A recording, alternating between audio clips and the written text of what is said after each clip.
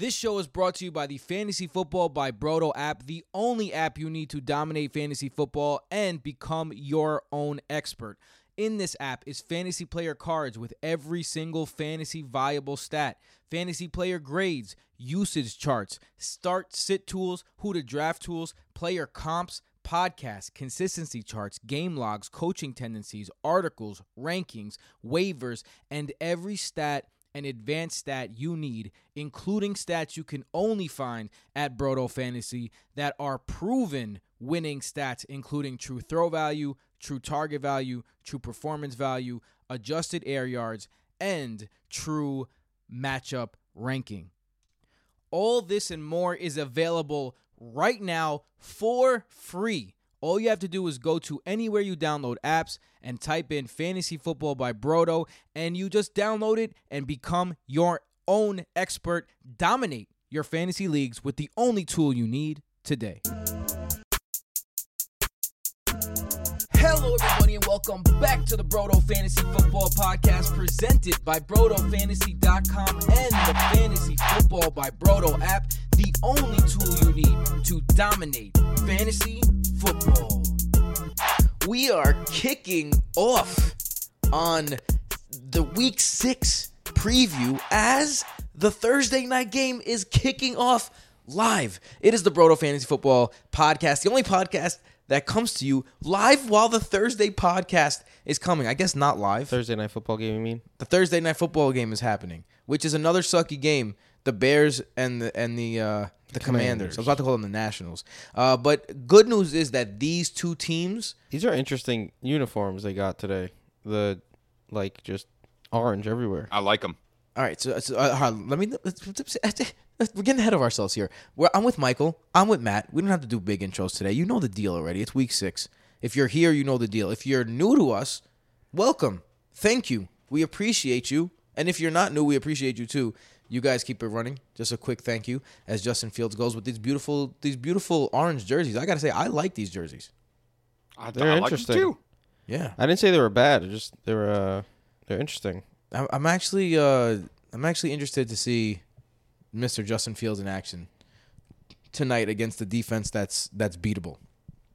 I think that it's a different.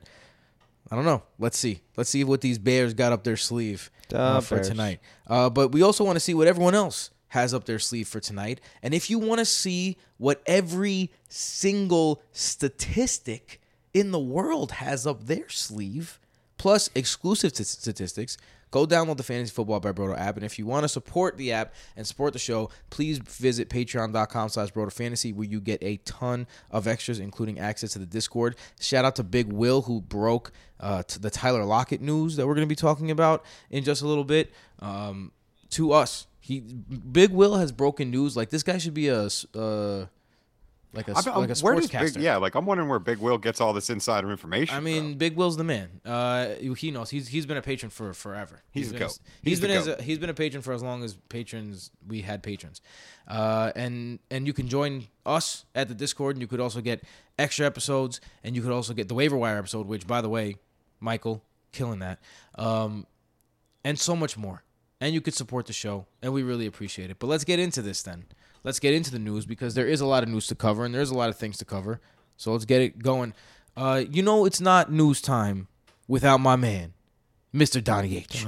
Those stories and more in just 2 minutes. Stay with us. Thanks for joining us this half hour. I'm Don Harrison. Around the world in 30 minutes. This is Headline News. Okay, Mr. H, Donnie H, you're in the house. All right, so the first thing we want to tell you is that welcome to the real fantasy football season. It is Week 6, and bye weeks are upon us. Bye weeks mean it's real out here. You're not just... This whole thing is real. Yeah, you're not just playing your favorite lineup every week. You got to actually manage. And this week, we have some really fantasy viable teams on bye. The Lions, the Raiders, the Titans, the Texans. Those are some pretty... There are some pretty valuable, pretty outperforming their ADP type guys on those teams. So probably people depending on those players. So that's where we come in. That's where the Fantasy Football by Brodo app comes in. This is where we tell you how you can make up that gap. and how you can have a lineup even without Amon-Ra St. Brown and Derrick Henry and still have a chance to win this season. So, this week. So let's get into the news, because another thing we have to worry about is injuries, and Tyler Lockett just popped up on the injury report, and it's the dreaded hamstring, the soft tissue injury. The big problem with this is not only has Tyler Lockett been fantastic, but if he doesn't practice on Friday, there's really no guarantee that he's not going to play. Like, if he didn't practice on Monday, Tuesday, Wednesday, Thursday, and Friday, you're like, all right, he's not playing. If he practiced Wednesday and didn't practice Thursday and Friday, yeah, okay, now he probably not playing. He was limited yesterday, and now if he doesn't practice tomorrow, he could be just getting a day of rest, and he's the 405 game. This is something that's one of those curveballs that just like straight up sucks, because he's the 405 game, so you have to make alternate options with just the 405 options. Eastern time, I'm talking about. The late window is what I'm talking about. So, sucks on that one. Is there anyone on the Seahawks that you would even consider pivoting to, Matt? I mean, Ken Walker from the wide receiver room? No. Yeah. So you wouldn't give Dwayne Eskridge a shot? Yeah, no, not happening. Sorry. D. Eskridge. He randomly just started going by D. Really? No, last year he was Dwayne Eskridge, and then out of nowhere he was just D everywhere. All right, I mean, D, that works. Jackson. I respect it when people just want to change their names up. Drop the Wayne. Michael, what if people want to call me a theme? I call you a theme. I know, you're the only person in the world that does that, and I love it, actually. Cooper Kupp returned to practice on Thursday. He's going to play, it looks like. Thank God, because that team needs him, and so does your fantasy team. Melvin Gordon was eliminated on Thursday's practice. Are you guys buying into the narrative for Melvin Gordon of revenge game against the Chargers here? Are you buying in on the Melvin Gordon bump right now? I mean, look, Melvin Gordon and Mike Boone had basically the split I kind of expected last week. I don't really expect that to change. I mean, if he scores a touchdown, it's because the offense got him there. I'm not really buying any sort of narrative. Like, he hasn't been with the Chargers for years now. And it's not like he has bad blood with the Chargers. Interesting. By the way, we're watching the Thursday night game. First rush of the game, first snap of the game for the Commanders goes to Brian Robinson. So Ron Rivera wasting no time letting everybody know, hey, guys, look at my new running back. And he gets the second play of the game as well. So 2 to Brian Robinson, where he totals 3 yards there. Keenan Allen was limited in Thursday's practice. This is something that he does. They only did walkthroughs, so limited. And by the way, if you hear some banging in the background, Michael, why do you still have your air conditioning in, bro? It's October 13th. I haven't been using it. I just haven't taken it out yet. You gotta take it out, bro, because it rains and then it makes noise like this. Correct. It's raining on air conditioning right now. Sorry, there's not really much we could do about it. Saquon Barkley was limited in Thursday's practice. Matt, would you, if you're redrafting right now for the remainder of the season, is Saquon Barkley the number 1 overall pick? Yes. Yeah. Would you even? I mean, if you go running back first, if you go running back first, then yeah, sure. You could also make that argument for Justin Jefferson, but. And Cooper Kupp. Or a Cooper Kupp or Stephon Diggs even. But yeah, if you go running back first, yes, it's Saquon. And I mean, he should have been in the first round anyway over guys like Najee Harris and Joe Mixon. Damian Harris, limited in Thursday's practice, but he's not going to play. He's not going to play for a few weeks. This is a hamstring injury. He's not going to play. Dak Prescott, he was back in practice, limited. He's not going to play either, but it's good to see him back in officially for the first time in practice. Russell Wilson was limited in Thursday's practice. Russell Wilson got a procedure on his throwing shoulder this week. He got like a apparently shot. you could play through it. Platelet-rich injection. Yeah, it's like the same thing that like Kobe and Peyton got done on their necks, but it's a much quicker and like faster procedure now. Yeah, I think it got injured while he was holding the Dangerous sandwich. It's too heavy. Bro, did you Hopefully know, it helps him, man, because he's dirt. guys, the whole Broncos situation is bad right now. Did you know that the Broncos have 15 drop passes right now? They have 15 dropped passes. You are not helping your quarterback who is struggling. I like to see these drop 15 passes. If they're actual drops or if they're just trying to make it seem better for us. Who's they? I'm they. They, the people, Me. You saying the me? NFL. The stat counters. Me. I'm the guy. I'm the guy. I'm the they. Man, that hamburger on the screen looked amazing just now. Deontay Johnson, hip practiced in full on Thursday. Fantastic news for Mr. Deontay Johnson. A little Saints news. Michael Thomas did not practice on Thursday. Does not look like Michael Thomas is going to go, but Chris Olave was present for a portion of camp. He is in the third stage of the concussion protocol. You're plugged in with the Saints, Matt. You're a Saints fan. What is your estimation on Chris Olave? Do you think that he's going to go this week? I don't think that he should. Okay. He got knocked unconscious. I mean, that was pretty obvious. He had a kind of a similar situation to what happened to Tua, actually, where he was pulled down on like a spinning hit where they were grabbing a hold of his jersey and just spiked the top of his head into the back of the end zone. So, I think the independent neurologist, which is the final stage of concussion protocol, is going to be a lot harder to get through than years past. For sure. I don't think that Olave should be cleared that quickly. And if he's not going, and Thomas isn't going, and Landry hasn't practiced either, Marquise Callaway. Yeah, interesting, and maybe some Taysom. Maybe Definitely some more Taysom. I'm gonna have to change with this news here. And because I felt like, because you just made a great point where you said it's gonna be harder to get through the concussion protocol than it was in years past. And usually, if you're in stage 3 of the concussion protocol at this point, you're gonna play, but that's not the case. This year. That might not be the case because of what's going on with the Tua situation and everything. So now that Olave's not playing, Taysom Hill looks like a much more enticing option than he did earlier. Just putting that out there for my future self. James, I think they're going to remove his tight end designation very soon. If you look at his snap positioning in the last 2 games, like, that boy ain't playing tight end. But guys, it all follows the NFL. The NFL and the Saints designate Taysom Hill as a tight end. They don't give a fuck about fantasy platforms, man. If Taysom Hill's a tight end in the NFL, he's going to remain a tight end on fantasy platforms. It's simple as that. I mean, that's true. I think it's stupid, too. What's he going to be changed to running back? No. Quarterback? No. It's just... people...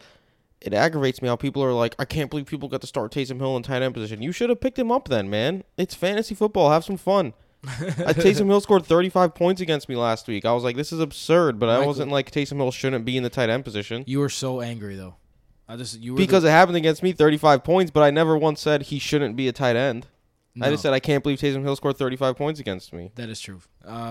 James Conner expected to miss week 6 and perhaps additional time. Darrell Williams already ruled out from this game as well. Arizona signed Corey Clement. They have Tyson Williams.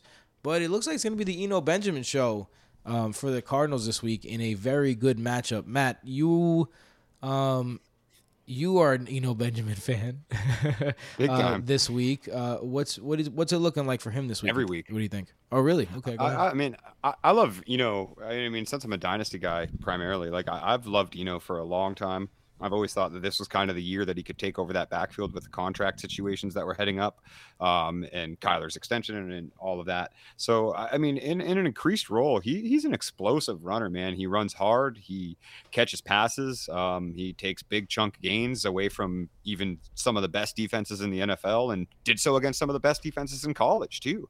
So, yeah, I mean, I honestly think that if Eno is starting without James Conner in the lineup, that he's a top 15 running back in fantasy. Ooh, spicy. I like it. This week. This week. Yeah, gotcha. Yeah, right. Pat Freiermuth. Now you watch. That's crazy. Yeah, I have him at RB 17 or so. His expert consensus ranking right now is around RB 23. Yeah, boom. I think that all of us high on Mr. Eno Benjamin. Next, Pat Freiermuth, concussion, not gonna play, so get him out of your lineups. Raheem Mostert is back at practice. It looks like he was going to miss some time, but now he's back, and that is his backfield. Michael, what rest of season? if Raheem Mostert is the primary ball carrier the same way that he was last week, where is Raheem Mostert ranked for you?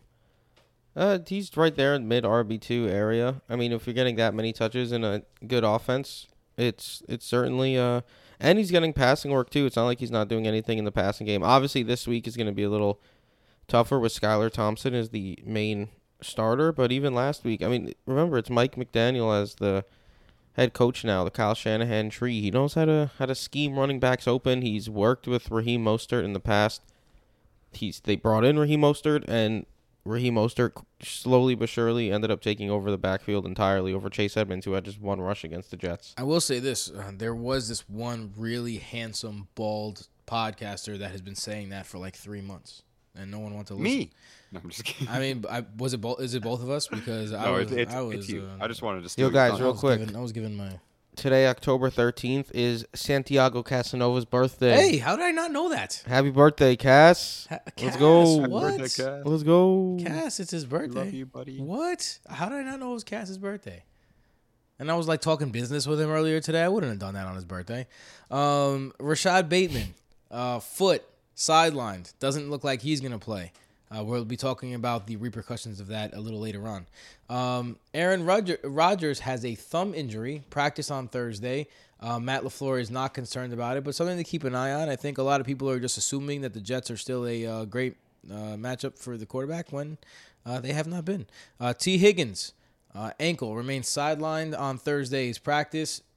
I mean, how could you start T. Higgins after what transpired last week? Matt, if you have T. Higgins, are you running him out there in that last week, or are you just eating it for one more week? Not unless he practices in full on Friday. Yeah. Like totally in full, removes the questionable tag. Unless that happens, then I'm even if he's a game time decision, not starting him. Not after last week. And I think that this is a little bit of a spin-off from the new concussion protocols into other areas of like the way that medical designations are given, where I think every team is going to be really wary when and where they put players out after having injury designations leading up to the game. Jonathan Taylor returned to practice on Thursday. I was going to make him my Grand Slam of the week, but I realized that I don't have any hard evidence that he's going to do great. I just feel it in my loins. So my loins say that Jonathan Taylor, this is the week, and he's going to break out against the Jacksonville Jaguars this week and run all over them. That's what I think. Sometimes you just got to trust the loins. The loins are telling me yes. You know? My body is telling you no. I mean, are we allowed to? You can't sing R. Kelly anymore. No more R. Kelly. R. Kelly's I didn't even know that was R. Kelly's Kelly. banned from this show. I sing so many songs randomly from the that I have world, no bro. idea who makes the songs. Yo, Michael is, and if you've been listening, you know this, but I'm going to remind everyone. Michael has the memory bank. He's Spotify in his brain. He not only remembers songs, but he will remix the song with the same melody about something that's happening right in front of him. But it's a song from like 1997. Yeah. The other day, my girlfriend, Katarina, was like, yo, just stop singing for a minute. And I was like, do you know who you're talking to? Obviously not. All right, I think that's... and one last thing before we move on. Teddy Bridgewater did not return to practice. Will return to practice, but is not going to play. It's going to be on a limited non-contact basis. Mike McDaniel said that likely it's going to be Skylar Thompson getting the start this week against the Saints, which you got to be excited about, Matt. From a Jets fan, trust me, playing Skylar Thompson has been a good thing.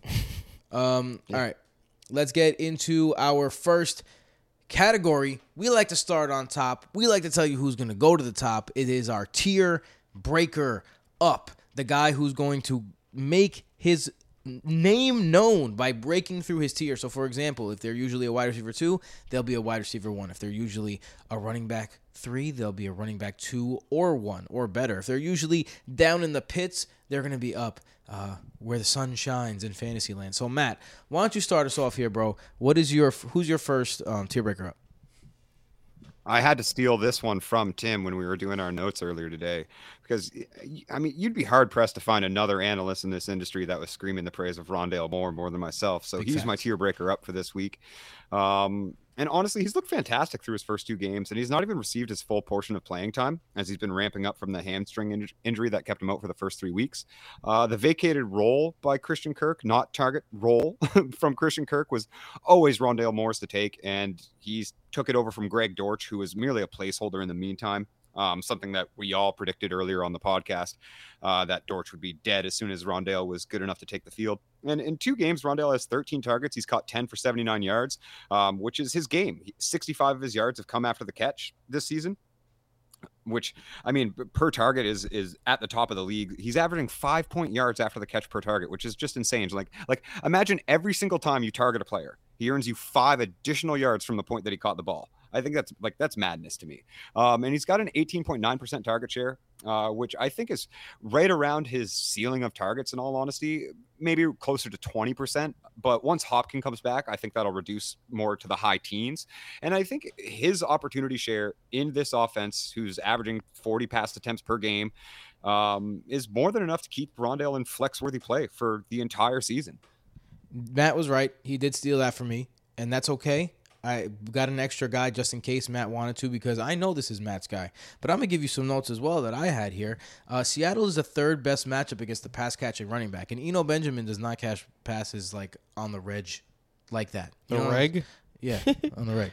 What did I say? The reg. Oh, on the reg. On the reg. Wait, I someone says that, and I can't place who? The reg. It's in my brain for some reason. Anyway, Seattle is the 3rd best match, and they don't really. So Rondale Moore is the closest thing they have to a pass catching running back. He got 2 carries. You're gonna see him get 2-3 carries in this game, I believe. You're gonna see him get a bunch of passes even behind the line of scrimmage. At least 1 or 2 passes behind the line of scrimmage. He's been getting like 4 screens a game. So like he's going to be an extended part of the running game, and they have not guarded the extended running game well, even though they've been statistically good against wide receivers. And they, according to JJ Zacharyson, Seattle has given up the 4th most fantasy points to the slot so far this season. So he's definitely a slot yak machine. I'm starting him in my home league, and I'm excited about it. Rondale Moore this week, I'm expecting big things from him. I agree with you, man. I think that he's going to break his tier and get into that next level and make himself announced to the world. If he was available on one of my league's waivers, and I was like, this is lunacy. Michael, who's your first tier breaker up? My first tier breaker up. Chris Godwin of the Tampa Bay Buccaneers. Look, Chris Godwin's yet to have a breakout game this season. He's been solid when healthy, but he's dealt with several injuries already this season, and now he's lined up to play his 3rd consecutive game, which is nice to see. And he gets a Pittsburgh Steelers defense, the defense that has given up the most points to opposing wide receivers on the year and is 2nd in true matchup rank. Godwin only played 52% of snaps last week, but I think that could be partly attributed to the Bucs taking that early 21-0 lead against Atlanta before Atlanta came roaring back. But the week prior, Chris Godwin played 83% of the snaps, so that's not too worrying for me. Brady also just threw for over 350 yards. He's looked way more comfortable over the past couple of weeks with Mike Evans. Chris Godwin is his main weapons back on the field. He's been a top 10 quarterback in each of those games. I think Brady only has 1 multi-touchdown game on the year so far. Very un-Brady-like. I think that breaks. I think that changes this week. I like Tom Brady at QB, and I think Chris Godwin scores a touchdown, has a big game against Pitt. Everything's lining up for him to he's seeing a ton of targets from the GOAT Tom Brady. It's only a matter of time before he has a big game, and I think it lines up for him very nicely this week against Pittsburgh. I agree. I'm with you on that one, Mike. I think Chris Godwin has a really good year. Totally agree. I'm going to go with someone I think is going to have a big week as well. I'm going with the running back for the San Francisco 49ers. You know, you can go with that guy every week because he always produces. And now it's at Atlanta. It's Jeff Wilson. Atlanta is 9th in true matchup ranking. Now, I want to explain what true matchup ranking is for those who don't know, for those who are here for the first time. What it does is it compares it compares the defensive points over the average amount of points that the team gives up to only the players that team has played. Did that make sense? So, for example, if you give up 15 points to Travis Kelce, or if you give up 15 points to, Logan Thomas, Like, giving up 15 points to Travis Kelce, you'll give up 0 points over average. You give up 15 points to Logan Thomas, you're giving up 50% over average. So the person who gives up the 15 points to Logan Thomas is not the same. That's a different situation. For example, the Giants right now, everyone's talking about how great their defense has been up against fantasy quarterbacks. They've played bums. They've given up 15 points, but they're the 7th true matchup ranking. So that's something you're only going to get here. So they're 9th in true matchup ranking. And don't be fooled by Tevin Coleman. All right, Tevin Coleman is don't worry about him. That was a garbage time, stealing some touchdowns type of situation. Jeff Wilson is the guy. He got 66% of the carries last week. That is the guy numbers, even though there was garbage time.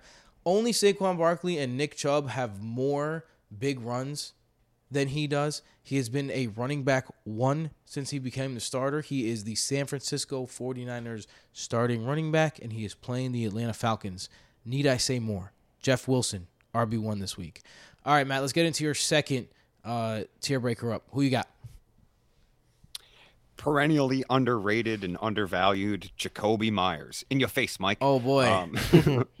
Mike and I kind of infamously got in a friendly debate about Jacoby's value as a fantasy asset. And I remember jokingly asking Mike if he hates players that earn an alpha target share and have incredible success rates on nearly every route. Unfortunately, I also foolishly used Cole Kmet in that exact same argument. So it looks like Mike and I are 1-1. But entering week 5, Jakobi Meyers had led the Patriots in every receiving category, and he had missed 2 games.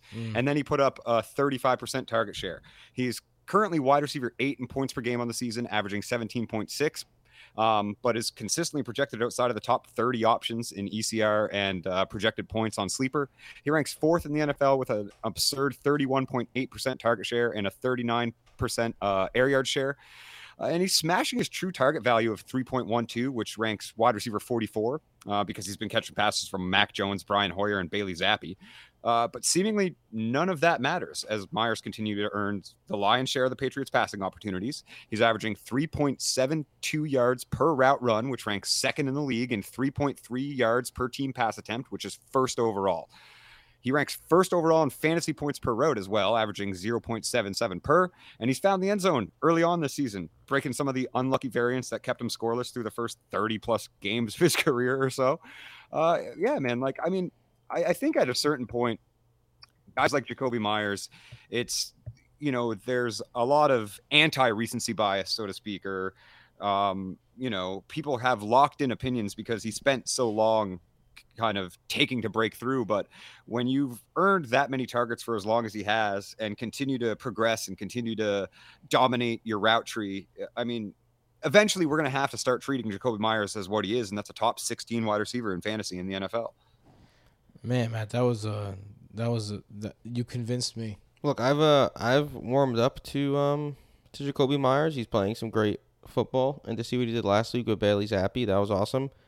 But there's a 0% chance I'm ranking him in my top 16 wide receivers going forward. That's fair. You know what it is? He is one. I didn't think he'd earn targets over Devontae Parker, and Tyquan Thornton was involved a little bit, and he did. He's earned them, and you gotta take your hat off to the guy. Michael, who's your second tier breaker up? My second tier breaker up. It's a guy I mentioned last week as a sleeper, and he had a pretty good game. It could have been bigger, and that's Devin Duvernay of the Baltimore Ravens. Look, Rashad Bateman, like you mentioned earlier in the podcast, he's yet to practice this week, meaning Devin Duvernay is once again in line to be the de facto wide receiver 1 for Baltimore this coming week. And Duvernay has been impressive to start the year, and last week in the de facto wide receiver 1 role as well, he saw a season-high 72% of snaps, and which was 7 targets for commanding 21.9% target share, which was way more than any other Baltimore wide receiver. All the other Baltimore wide receivers to see a target, they topped out at 6.2% target share, which was just 2 targets. Duvernay went 5 for 54, but he also added 3 for 24 on the ground, so he mixed into the running game, which is nice. But the big thing as well, Lamar missed Duvernay on a would-be wide-open 50-yard touchdown. If he had 100 yards and a touchdown, he'd be ranked a lot higher this week. He'd be the number 1 waiver pickup. Well, he's pretty highly rostered at this point, but he'd be ranked way higher. People love ranking based on biases, even if they don't admit it. And Duvernay not catching a touchdown didn't put that stamp on his day of having a huge game. And while the Giants are their top 3 in points allowed to opposing wide receivers this season, they're 16th in true matchup rank. So they're not as daunting of a matchup as their regular fantasy points make it seem. That's why we created true matchup rank for situations like this. So sign me up for Devin Duvernay all day. I think he's a solid wide receiver 2 option this week against the Giants, with the Ravens looking to stymie that rolling team. 4-1 New York Football Giants are about to be 4-2, I think, and I think Devin Duvernay is a big part of that. And I like it. I also like the Giants. The Giants are like the team that it's they've played non-prolific fantasy scorers, so their overall numbers look a little better than their true value numbers. I mean, their true matchup value numbers. Yeah. Let's get into my second guy. Listen. Sometimes you have to go to the dark side. Amari Cooper. The dark side. Amari Cooper. I think Amari Cooper has wide receiver 1 upside, and I'm telling you why. Against New England. First of all, he's averaging over 20 PPR points at home. Amari Cooper. Only under 4 PPR points on the road. That's disgusting. But he's at home. And Bill Belichick is a genius. And Bill Belichick, the genius, knows that the way that you beat the Browns is by making Jacoby Brissett beat you. And they are going to do everything in their power to stop Kareem Hunt and Nick Chubb. This is what they do. I've watched it happen over and over again and over and over again and over and over again, and people never learn their lesson. And now I'm learning mine, okay? Because I'm about to double down on this, and you're going to see what I'm talking about in a second. Amari Cooper is going to have the opportunity to be one-on-one a lot. And Amari Cooper is doing fantastic against... Khalil Herbert just broke a big one. Go to the end zone. Oh no, he gets stopped at the 5. 7-ish. He ran out of space. Khalil Herbert, nice run. Anyway, he's going to be on an island, and right now Amari Cooper is winning against man coverage, and he goes against rookie Jack Jones, who Jack Jones has been fantastic in coverage. He has an over 90. Number 1 rated PFF cornerback, a 4th round rookie. How do the Patriots keep doing this shit? And you know what else? J.C. Jackson is getting torched 60 times a game in San Diego right now for $52 million. It's absurd, yo. Absolutely absurd. So how do they keep getting away with this? For real, though. It's going to be him on an island with Jack Jones. And listen, Jack Jones has been good, but I'm taking Amari Cooper, the veteran savvy dude in a one-on-one matchup with a 4th round rookie. I don't care how good that 4th round rookie has been thus far.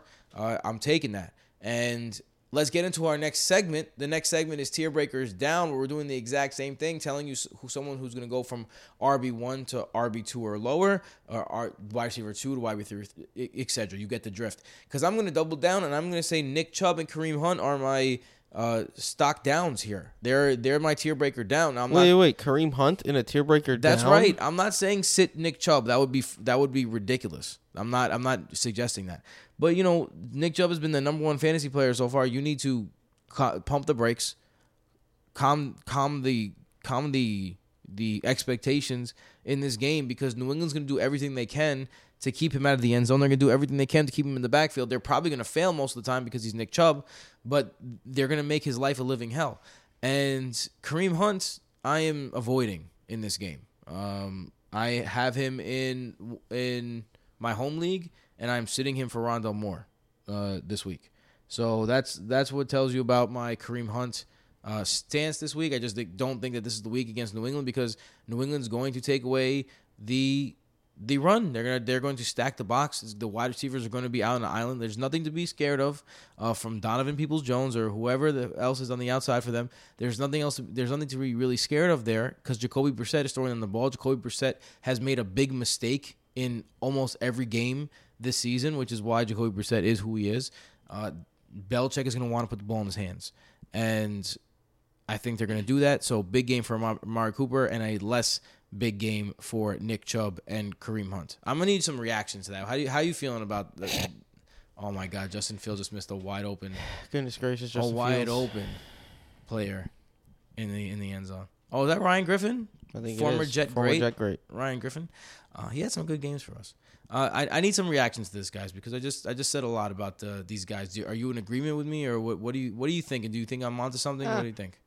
I'm a little cold on your take, to be honest. I think Nick Chubb's still going to finish in the top 6. Kareem Hunt might be a little bit more of a decline because that backfield's just less of a committee than I think we anticipated. But they're not super tier down for me, especially Hunt being kind of a low-end RB2. And I'm not taking Nick Chubb out of my top 12, so same tier.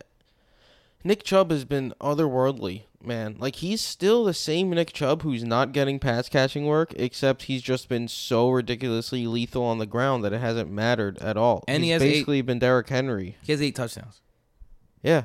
He's basically been like Derrick Henry. Like, he hasn't been that in the past. He's been tremendous in the past, but he hasn't been to the point where no bad games. It doesn't matter if he's not catching passes. But this year it has been like that. So Chubb, I wouldn't sit Chubb by any means. I'm not saying sit. I'm just saying I'm not tamper expectation. I'm not even saying RB2. I'm saying like low end RB1 rather than top 6. Yeah, but with the way that offense is rolling, I'd keep rolling out there with Chubb. Hunt, Hold on, before you go. Matt, you want to make a bet? Chubb top 6 or outside the top 6? Yep. Let's do it. Mark it down. Half PPR, obviously. Okay. Well, I mean, it's your half. Yeah, half. Okay. I'm always half. That's what she said. I agree with you about Kareem Hunt. Unless he finds the end zone, you could be a little disappointed this week with him, I think. Yeah. I just don't think this is going to be one of the games where he finds the end zone here. All right, so let's get into the next one. Let's go in reverse order on this one. Michael, who's your first tier breaker down? All right, let me pull it up. I was writing down the All right, so Matt, I got it. No, fuck this guy. No. Matt, go. Matt, Q, Tim. Go. Q. Matt, go. All right. Right away. Yeah. Boom.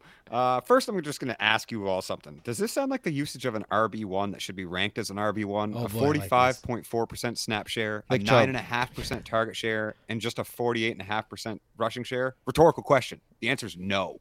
Clyde Edwards-Helaire has just 10 more snaps and 7 targets more than Jerick McKinnon.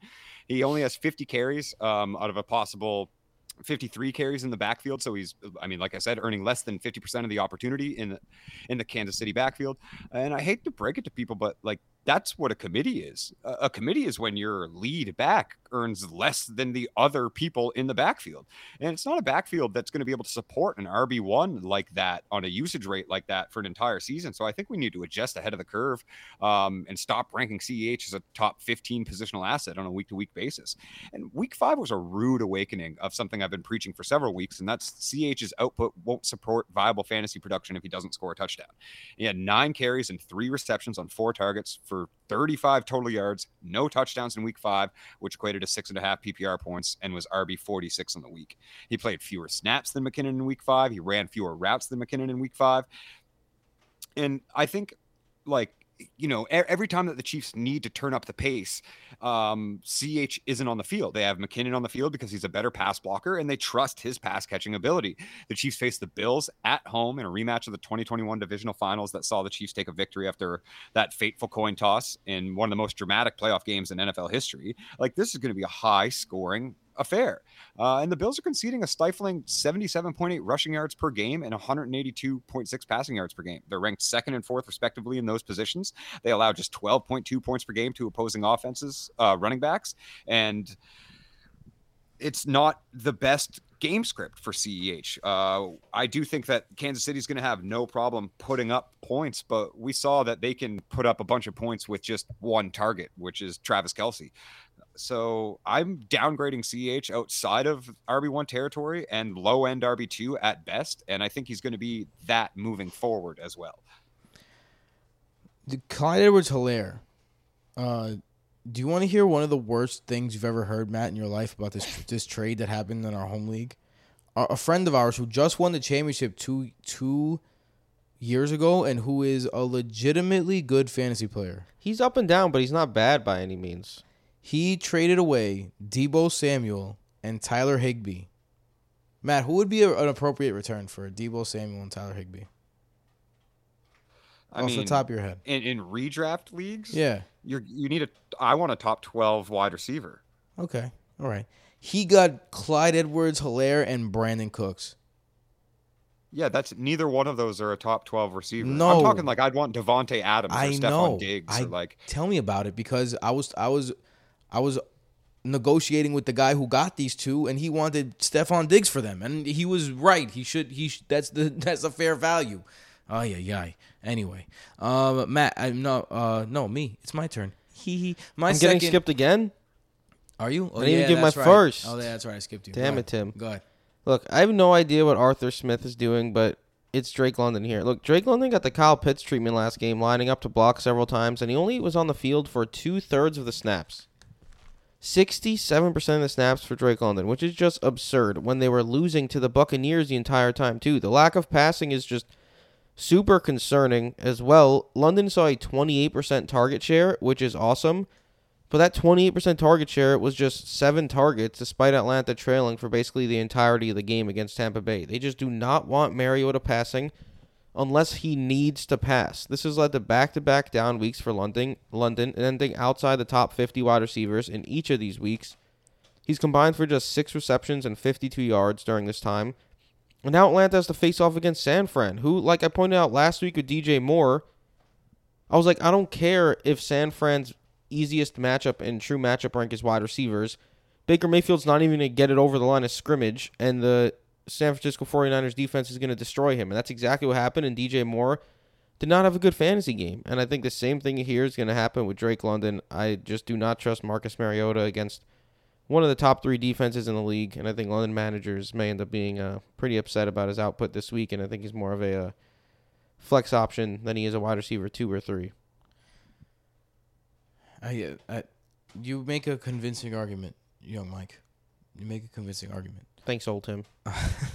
I'm going to go with the slot receiver for the Jacksonville Jaguars. For my tier breaker down, it is Christian Kirk at Indianapolis. Indianapolis has been top 10 in true matchup rankings against the wide receiver, and they're only allowing 20 points total to the entire wide receiver position. And Kenny Moore's in the slot. Kenny Moore hasn't been as good as his Pro Bowl self was last year, but he's still one of the better slot corners in the game.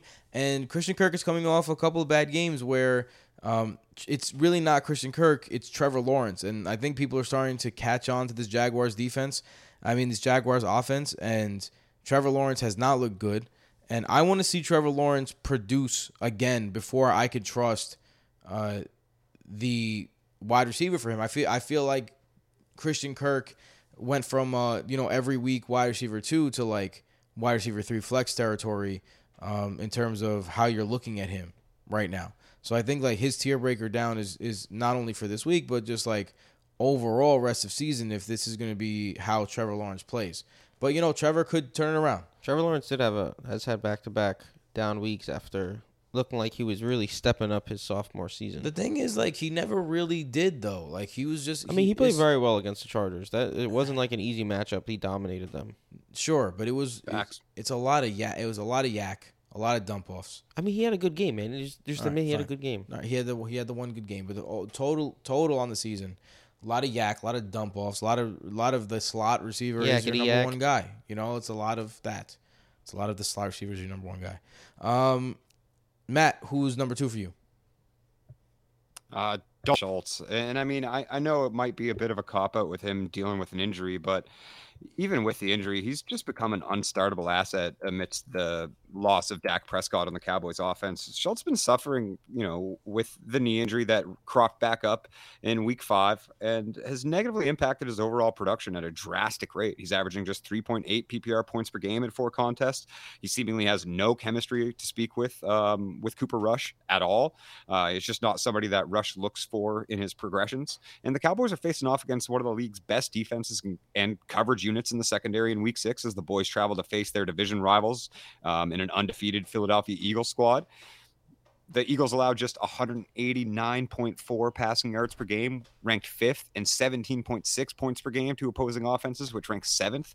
They give up just 7.3 points per game to tight ends. Their true matchup rank is 20th, and a points over average of minus 12.7. You know what minus 12.7% of 3.8 points per game is? Unstartable. Yep. You guys are killing it today, if I must say. You don't have to say. Thanks, Tim. You're killing it too. Thanks. You're doing a great job, Tim. Thanks, guys. You're doing all right. Matt, by the way, Matt on Twitter the other day, some guys puts, who's the best redraft player you know? And he goes, Michael, and it's not even close. Not Facts gonna lie, only, bro. I was like, what the You would what the hell, man? Said the same thing on this podcast. Look, but he doesn't have a home league championship, so fuck Michael. All right, let's get into our matchup of the week. I don't have my third stock down yet, Tim. Stop Oh, skipping shit. me. You're not supposed to have 3 stock downs. My second, I mean. Oh yeah. Fuck, I fucked up making fun of your fuck up. What? Fuck me. What? Because you said third. I said third, yeah. Go ahead. Anywho, look, it's Najee Harris. I'm tired of this. Nice. Look, the demise of Najee Harris has been rough. I mean, I tweeted that there's a chance he's Trent Richardson in the offseason, and it's looking like that may actually come true because he's just been atrocious this season. Najee Harris continues to be ranked inside like the top 20, 24 running backs, and it's just mind-blowing to me right now. He has to stop being ranked there. He's a mid to low-end flex option with limited upside at the moment. He's finished outside the top 40 running backs each of the last 2 weeks, and he played 49% of snaps in Week 5, which was a season low. He's had 11 carries and 4 targets. Jaylen Warren had 5 and 5. Warren has basically taken over the third down role, and he's getting some early down work, and reports this week are saying that Warren isn't going anywhere. If anything, Warren's going to get more work. And Najee needed ridiculous volume last season and ridiculous dump-offs from Big Ben to be who he was. And the reason he was, I also tweeted that Najee Harris was one of the easiest all-time first-round fades.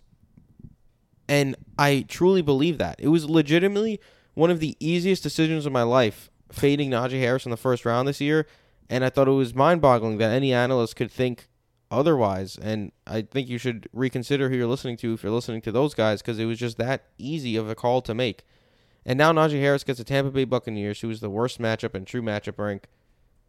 Stay away from Najee Harris. Just please. Yo, I have to admit something. I think that if you already put Najee Harris in your guys, I was considering putting in the bench players of the week. I wouldn't be against benching him. I think I have him ranked as RB32 this week. I mean, I'd play like Raheem Mostert easily over Najee Harris, for instance. That would have sounded crazy in week 1. Would you play Devin Singletary over Najee Harris? Yes, easily. Yes. Would you play CEH? Yes. Yes. And I'm tier breaker down on that guy. I'm tier breaker out on Najee. Would you play Kareem Hunt over him? Yeah, but I mean, they're both pretty low upside this week, I think. I don't expect much from either, but yes. Would you play? Although I do kind of think that Kareem Hunt he's always got that upside, man. He does. You never know when it's coming. It's true. That is true. Would you play Eno Benjamin? Oh, easily. Yes. Yes. Would you play Ezekiel Elliott? Yes. Yes. Would you play Tony Pollard? No. Yes. I wouldn't. You would play Tony Pollard over. I think I'd play Tony Pollard over Najee Harris as well. I don't think would. there's any way Najee Harris puts up over like 12. I would say maximum 12. I was gonna say like 8. Maximum 12. Max. 60 yards and a touchdown is like a dream game for him against the Buccaneers. At this point, yeah. At this point, Against the Bucks, man. yeah. I don't see it. That's going to be nasty. Now with Kenny Pickett at court, I don't see it. All right, let's and get Kenny it. Pickett just attempted 55 passes. Like they're going to throw the ball. It's gonna be like that again because teams are gonna dare him to. All right, so let's get into the. Oh man, they're just highlighting how bad Justin Fields is. Justin Fields is. Yeah, I can't watch this. This game is just as bad as I think we expected it to be. All right, let's get into the matchup of the week. Hopefully, these matchups are a little better. Michael, we're going to start with you because you have the clear matchup of the week. You sent in your list first. I had to do it. You sent in your list first. I keep going full on. I don't give a fuck. I'm choosing the obvious one every single week for matchup of the week because this one is just way too obvious. I couldn't pass up on it. It's Bills and Chiefs, man. I wish this was an 8 p.m. game where we could all enjoy it together at the same time in prime time, but it's not. But nonetheless, It's in the 4 o'clock window. which is a little better. It's a little better because But you're nonetheless, not going to have the other games. On one side, you got Josh Allen, you got Stephon Diggs, you got Devin Singletary, who's better in closer games where they want to use their best running back. You got Isaiah McKenzie returning, Khalil Shakir showed out, Gabriel Davis caught 2 long touchdowns, Dawson Knox, who knows if he's going to return yet, but all those guys are viable fantasy options. And then on the other side, you have Patrick Mahomes, Travis Kelce, Juju, please, Juju. Juju is 15th in true target value, man. He's getting so many targets from Patrick Mahomes. Just do something with it, Juju. I beg of you, please. 15th, huh? Yes. That makes you like Juju. I will say this: MVS just had a big game, but then he dropped a pass, of course, like he always does when he gets high targeted in a game. He's got 19% target share since week 1. I mean, he gets a lot of burn on that team too. Yeah. But yeah, I mean, this game has a fun written all over it. You didn't even mention the backs. CH, Jerick McKinnon. McKinnon has a chance to do sneaky upside. Yeah. So I mean, this game's gonna be points. This game is the game of the week. I think clearly. This game, I think don't forget this is a rematch of the AFC Championship. I mean, what should have been the AFC Championship last week, the divisional round. Is that what it's called? Yeah, the wild card. Yeah, it was divisional. Kansas City lost the Bengals in the AFC Championship. So the divisional round. That was one of the greatest games ever played. And this is not your grandfather's Chiefs, and this is not your grandfather's Bills. And the Bills are coming in with the better team this year. Last year, that was debatable. That was up in the air. This year, the Bills are better. And I wouldn't be surprised if the Bills make a statement, man. I think that. Agreed. Yeah, I think that. I'm not going to steal anyone's thunder. Don't go too far into it. We got some more Bills. I'm not going to steal some thunder, but I'll agree with someone later on. Let's go into my matchup. I'm going Arizona-Seattle. This is the exact opposite. I love that one. Yeah, I mean, the reason is because both these defense are hot trash. The hottest of all the trashes. So, it's going to be a show, and it's going to be Hollywood Brown's going to have another wide receiver 1 performance. I think I have Hollywood Brown as my wide receiver 6 right now. He's going to have one of those performances. I think Rondell Moore is going to have a great blow-up performance. I think Kyler Murray, I'm going to talk about him in a little while. And then on the other side, and then Eno Benjamin as well, being the only guy in that backfield, you got to love his chances. And, I'm also on the other side, excuse me. I shit on Seattle last week, but, bro, you can't, if things are happening, things are happening. And I know Tyler Lockett had an injury, but hopefully he's okay because I mentioned on Monday, if you didn't listen to the Monday episode, Seattle is turning into the greatest thing in the fantasy universe. It's a funnel offense. Oh, the funnel offense. Every single week you can count on DK Metcalf, Tyler Lockett, Kenneth Walker. These are the 3 guys on an offense that's going to move the ball because Geno Smith is playing very well right now, and I'm looking forward to. I'm looking forward to riding it out until it crashes and burns, because I think it's going to crash and burn eventually. But I'm looking forward to riding it out until then. Until then, Tyler Lockett's one of my favorite guys right now. DK Metcalf as well has grown on me, and so is Geno Smith. So I'm really looking forward to this game because of the terrible defenses that we have at play. Matt, what's your game of the week? Buccaneers at Steelers, and it's for a pretty specific reason. It's just for the Buccaneers offense. I think you should be starting everybody in that lineup this week. Fournette, Evans, Godwin, Brady, even Rashad White and Cade Otton. I think you can feel pretty comfortable with them as low-level flexes and Cade as a streamer. I think, speaking of statements, I think Tom Brady's going to look to make a statement against a leaky secondary and familiar AFC foe in Week 6. The suggested scoring total sits at 44.5, with the Buccaneers winning by 8 points. And the Steelers' susceptible secondary just got torched by Josh Allen and company. Brady finally has all of his weapons practicing in unison. I'm predicting a top 6 performance for Brady with multiple top 24 performances throughout the offensive weapons on the Buccaneers. And then, speaking of funnel offenses as well, you know that the Steelers are going to have to pass to keep up, and you can feel pretty confident about Deontay Johnson and George Pickens just from a volume standpoint. Interesting. So you'd start George Pickens in this game? Yep. Interesting. Definitely. Yeah. I'm starting both actually Steelers receivers on the same lineup this week. Wow, that's a lot of confidence in that situation. I don't know if I could do that, to be honest. It's definitely like I'm not going to call it desperation, but it's a situation of priority for sure. And I think that if we're locking in, Deontay's guaranteed to see at least 10 targets, and George Pickens probably around 8. Tough defensive matchup, sure, but just the volume play is good enough for me to play their floors against that defense. Are you playing Rondell Moore, or are you playing one of those guys?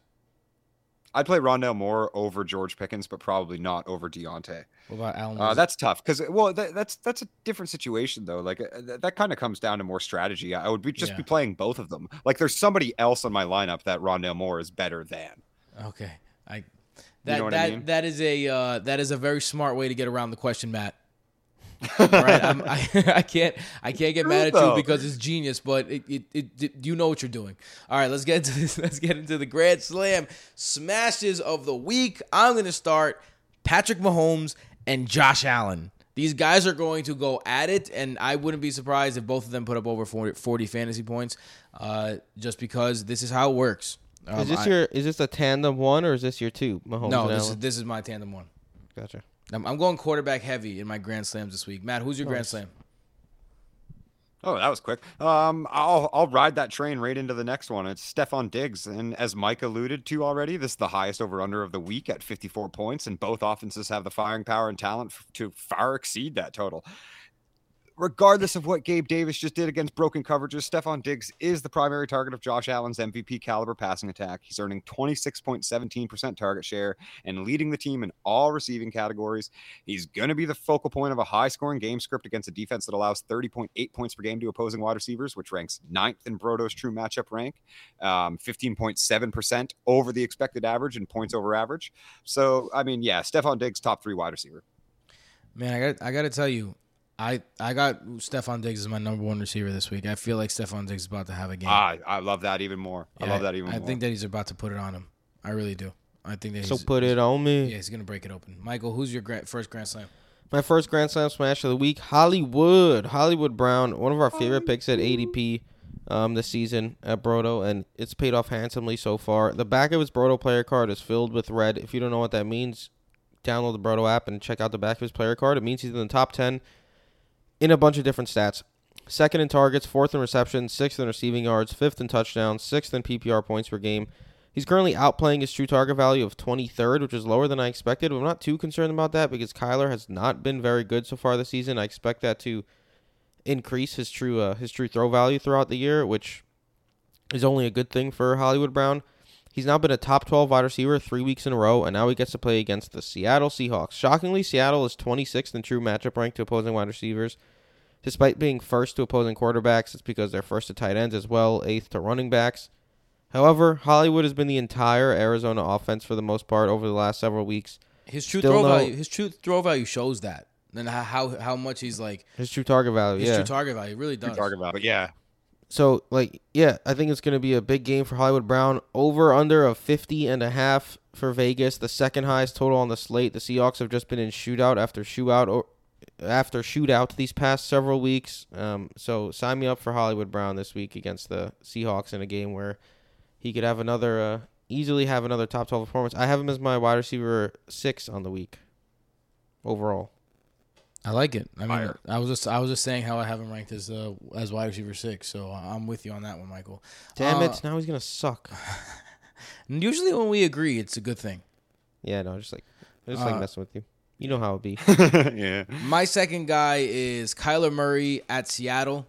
Seattle has given up the most points to fantasy quarterbacks according to true matchup rankings. They are the best matchup. And Taysom Hill just completely shattered them on the ground from the quarterback position last week. So I think that when you have a matchup like this and you're Kyler Murray and it's the return of Rondale Moore, this is an offense that has kind of gotten its footing a little bit more as the year has gone on. They had a tough break last week and a tough matchup, but it's got its footing a little more. Kyler Murray has been playing better each and every week.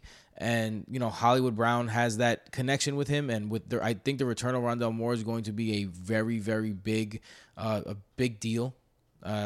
For him, that's a lot of yak. That's a lot of first downs. That's a lot of another guy that you can go to because you see the amount of targets that Greg Dortch was getting, and you put that in Rondale Moore's hands, and all of a sudden, bam! Like you said, he's averaging 5 yards. What was your stat, Matt? 5 yards. 5 yards after the catch per target. Yeah. Boom. That's fucking ridiculous. I mean, that's ridiculous. It's ridiculous, Rondale Moore. So, Rondale Moore is going to make a difference, and I think Kyler Murray is going to run the ball in this game. I wouldn't be surprised if I wouldn't call him a running quarterback as much as he used to be. He's definitely scaled back on that. But with that being said, he can still scamper, and he's not scared to do it in clutch moments. And I wouldn't be surprised. Yeah, I wouldn't be surprised if he breaks a big one in this game. Yeah, I mean, the ability to run is still as high as it's ever been. He just doesn't as much anymore because Cliff Kingsbury stopped calling rollouts for some reason. That's because they probably want to keep him healthy. I get that makes sense. I get that much. But yeah, Kyler Murray at Seattle, my Grand Slam smash of the week. He is my QB3. My Grand Slam smashes of the week are Josh Allen, Pat Mahomes, Kyler Murray, and I have them ranked 1, 2, 3. 1, 2, and 3. Yeah, in my rankings right now. So I love it. Matt, who's number 2 I'll take K1 equals QB3 any week. That sounds good to me too. For me, I think maybe a little bit of an unsuspecting one, but I'm kind of infamous for these unsuspecting Grand Slam smashes, and some of them don't pan out, but I hope that this one will. It's Ja'Marr Chase, and it's definitely a difficult matchup on paper when you look at what Marshawn Lattimore does to big-bodied wide receivers. But drafting Chase as the first wide receiver off the board obviously has not really yielded the best results. The but was Marshawn Lattimore's not going to play. So Chase against a secondary without Marshawn is a nightmare for New Orleans. Bro, Ja'Marr Chase He better wide go receiver. off. Bro, he has to. He better. Exactly. And I mean, right now he sits at wide receiver 16 in points per game. He's averaging 15.3. He's ranked wide receiver 14 in target share at 28.0%. And he's being continuously outproduced and out-targeted by my hat hanger of the year, which was T. Higgins, #told-you-so. However, and this is a big however in my opinion, Chase sits as wide receiver 2 in true target value at 7.69 per target, suggesting massive positive regression is on the horizon. This is exactly where T. Higgins sat last year when Brodo predicted his positive regression, when he was just smashing true target value, but wasn't really seeing the high-end wide receiver 2 or low-end wide receiver 1 production. And Chase is taking on that exact same trajectory in the first quarter rather of this season. Sitting at wide receiver 2 in true target value against the Saints defense that's going to be without top cover corner Marshawn Lattimore as the defensive back deals with sternum and rib injuries. So if Lattimore isn't there to cover Chase, that's going to leave, essentially they're going to remove shadow coverage and throw a laundry list of second and third string cornerbacks at him in different coverage schemes to try to slow him down, which even in the limited route tree that Zach Taylor has drawn up for Ja'Marr Chase, I don't think there is anybody on the Saints roster not named Lattimore that is going to be able to stop him from doing whatever the fuck he wants. Bada boom, bada bang. I hope so. Yeah, I hope so too. Michael. Yeah, it's a big hope, but I'm trying to will it into existence. Michael, you're up. Yeah, my second Grand Slam smash of the week is someone who, I always like to get a little crazy here. Devontae Smith. Look, the Cowboys' defense has been lethal I don't so think far that's that crazy this season, led by their pass rush and standout linebacker Micah Parsons. However, they're 21st in true matchup rank to opposing wide receivers. That's still good. It's above average, but that's their most exploitable matchup, ranking 25th or worse in all other positions. And look, while Smith has been volatile this season, he has 2 wide receiver 1 performances and 2 with less than 4 half PPR fantasy points. It's been a little frustrating rostering him. This week's division matchup against the Cowboys has me pretty excited. Look, Trevon Diggs is their best cornerback. He should mainly guard A.J. Brown, leaving Devontae Smith with the other not as talented Dallas cornerbacks guarding him for the most part. That was a nice way of putting it. And look, we know how good A.J. Brown and Devontae Smith are downfield after the catch. And this type of matchup for Dallas is what I feel like they haven't faced a team like the Eagles yet, where if the pass rush doesn't get to Jalen Hurts, or if it does get to Jalen Hurts, they could draw up these quick routes to A.J. Brown, Devontae Smith and company, yard after the catch type guys, and he could put in work underneath as well. His average up the target is actually under 10 so far this season. That is Devontae Smith, which is outside the top 65 wide receivers. So I think a busy day could be on the horizon for him, even if he doesn't get the downfield passes that result in 50-yard touchdowns. I could see him catching 7-8 balls close to the line of scrimmage and putting together a nice day that way. So I think Devontae Smith has a good opportunity this week against Dallas. It's going to be interesting to see what Dallas can do against this Philly offensive line, because this is their first real great offensive line challenge for that defensive line. It's going to be interesting to see, because, like you said, the battle for that game lies not in the quarterbacks, not in the wide receivers, not in anywhere else, but the Eagles offensive line versus the Cowboys defensive line. I think that's It's going to be also the difference in the game. 5-0 versus 5-0. The 5-0 Philadelphia Eagles versus the 5-0 Cooper Rush as a starter. Facts. One of these things is going to have to fall. The Eagles are either going to be 5-1 or Cooper Rush is going to suffer his first defeat, which would make, let's be real, that would make bringing Dak back a lot easier for Jerry Jones. Like I think it's silly. There's any question whether or not they're bringing Dak back, but I do think Cooper Rush is somebody that will see an NFL contract as a starter before his career's over. I will say this about Cooper Rush. This is the exact same scenario that happened with Dak Prescott. I would feel like Tony Romo was around the same level of quarterback in terms of overall quarterback in the league that Dak is at around this time. Tony Romo was getting injured. Now Dak is in his second year out of 3 injured. And Dak just kind of came in and won games and wasn't spectacular and wasn't flashy, but he kept winning and winning and winning and winning. And eventually they had to make a change. This is like the exact same scenario. I don't know. Yeah, Dak was better. Romo wasn't Cooper the Rush third highest paid quarterback in the league. That's true. Dak was also better. That has a lot to do with Cooper Rush threw for 100 yards last week. You guys are arguing arguing with me as if I'm saying this is going to happen. I'm not saying this is going to happen. I'm just saying that this is I know. Very big parallel. I do feel you. It's a parallelogram. All right, let's get into. I don't know what to fucking talk about. All right, let's get into the bench warmer of the week. This is the guy you just are not playing. Straight up, not playing. Michael, who you not playing? My first bench warmer of the week, Romeo Doubs of the Green Bay Packers. He stole this one from me too. No, I sent it first, and you're an idiot who doesn't know how to read. Look, Doubs has been up and down this season. He's had 2 solid games with a target share over 20%, sandwiched between 3 down games with a target share of 12.8% or below. He has 3 finishes outside the top 50 wide receivers on the year. And then last week, this is very concerning if you have Romeo Doubs. He got out-targeted by Randall Cobb 13-5 and got out-targeted by Allen Lazard 8-5. Look, Allen Lazard is a decent wide receiver, but Randall Cobb is 75 years old and should not be seeing 13 targets anymore. If Romeo Doubs is going to be out-targeted 13-5 by a player like Randall Cobb, that is not good because good players demand targets. And now Doubs gets the young stud duo of Jets cornerbacks Sauce Gardner and DJ Reed. I faded Waddle last week. I faded Deontay the week before that because of this matchup. And both of those guys did not have very good fantasy days. So for Romeo Doubs, it's a hard pass for me this week. I know Tim said I stole this from him, but I didn't steal it from him, but he did send a stat. Sauce has allowed less than 60% completion rate this season, and under 33 total yards in all games but one against Cincy. And then DJ Reed is yet to allow more than 26 yards in coverage in a single game. The longest reception he's allowed is 19 yards, as Curtis Samuel drops a dime from Wentz on a would-be 50-yard touchdown. Not good, Curtis Samuel. So yeah, it's a hard pass for me for Romeo Doubs this week. I would definitely be looking to pivot to another option. Damn. That sucks. I'm sorry. Yeah. Not as good of a throw as I initially thought, but Curtis Samuel still probably should have caught it. Thank you for citing me on those stats. Much appreciated. Yeah. I'm the Wikipedia. Matt, who's your first bencher? I mean, I'm going to be pretty harsh with this one. It's not even a bench. Like, I think Cam Akers is a drop candidate for me in seasonal redraft leagues.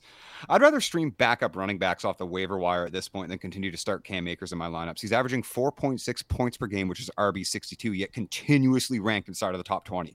Like, what are we doing here ranking Cam Akers anywhere near the top 30 at this point? He's never been anywhere near the top 30 at really any time in his career. He's averaging 3 yards per carry. He's got 2 receptions, 2 freaking receptions for 18 yards.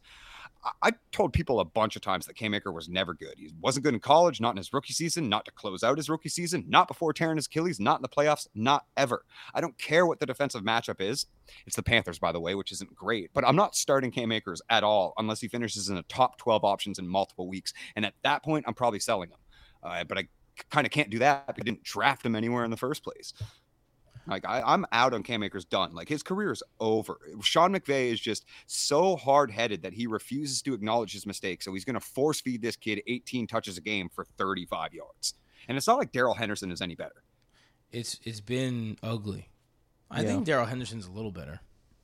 But it's I mean, he is. Akers. But that's saying something too. Is like, look at how bad Darrell Henderson's been, and he's better than Cam Akers is. Yeah, that's been a terrible running situation. And last year they kind of were able And that to offensive just line is broke, man. Yeah, that's another thing. The offensive line is not helping anybody out and not doing any favors. And by the way, Andrew Whitworth, who retired from that offensive line, he's like a halftime announcer on the Prime broadcast. Dude is handsome. Like Andrew Whitworth is fucking handsome. Human. Like yo, he's got Gorgeous. Have you seen his girl? And like he's got a hot wife. Fucking power couple, bro. Dude. And he's like trimmed down a little bit, bro. I was like, yo, this guy's handsome. Like, look at this fucking guy. This guy's handsome. Hall of Fame lineman, man. Oh, yeah. Hall of Famer. And Hall of Fame fucking handsomeness. All right, let's get into bench warmer of the week for me. It's Zay Jones. For a lot of the reasons why I am benching, I am not down with Christian Kirk. I'm not down with Zay Jones. Zay Jones has only had one really good game on the year. He's shitted your team on multiple occasions. He shitted your team. That's right. Shitted right on your team. Just like made it. Shitted your team. He shitted your team. He just made your entire team shit. He transformed it. So yeah, he and he draws Stephon Gilmore, who's been good. That's been one of the better acquisitions that the Colts made last year that paid off. Trevor Lawrence has been aggressively pedestrian, is how I would put it. And the Indianapolis defense has been a very good matchup a very bad matchup for wide receivers so far. And, that matchup does not scream success for Zay Jones for me. So I'm going to be sitting Zay Jones this week. Michael, who else you sitting? My second bench warmer of the week, staying with the wide receiver position, Brandon Ayuk. Look, Brandon Ayuk has yet to finish any of his 5 games within the top 36 wide receivers in PPR this season. Breaking my heart, Mike. You're breaking my heart.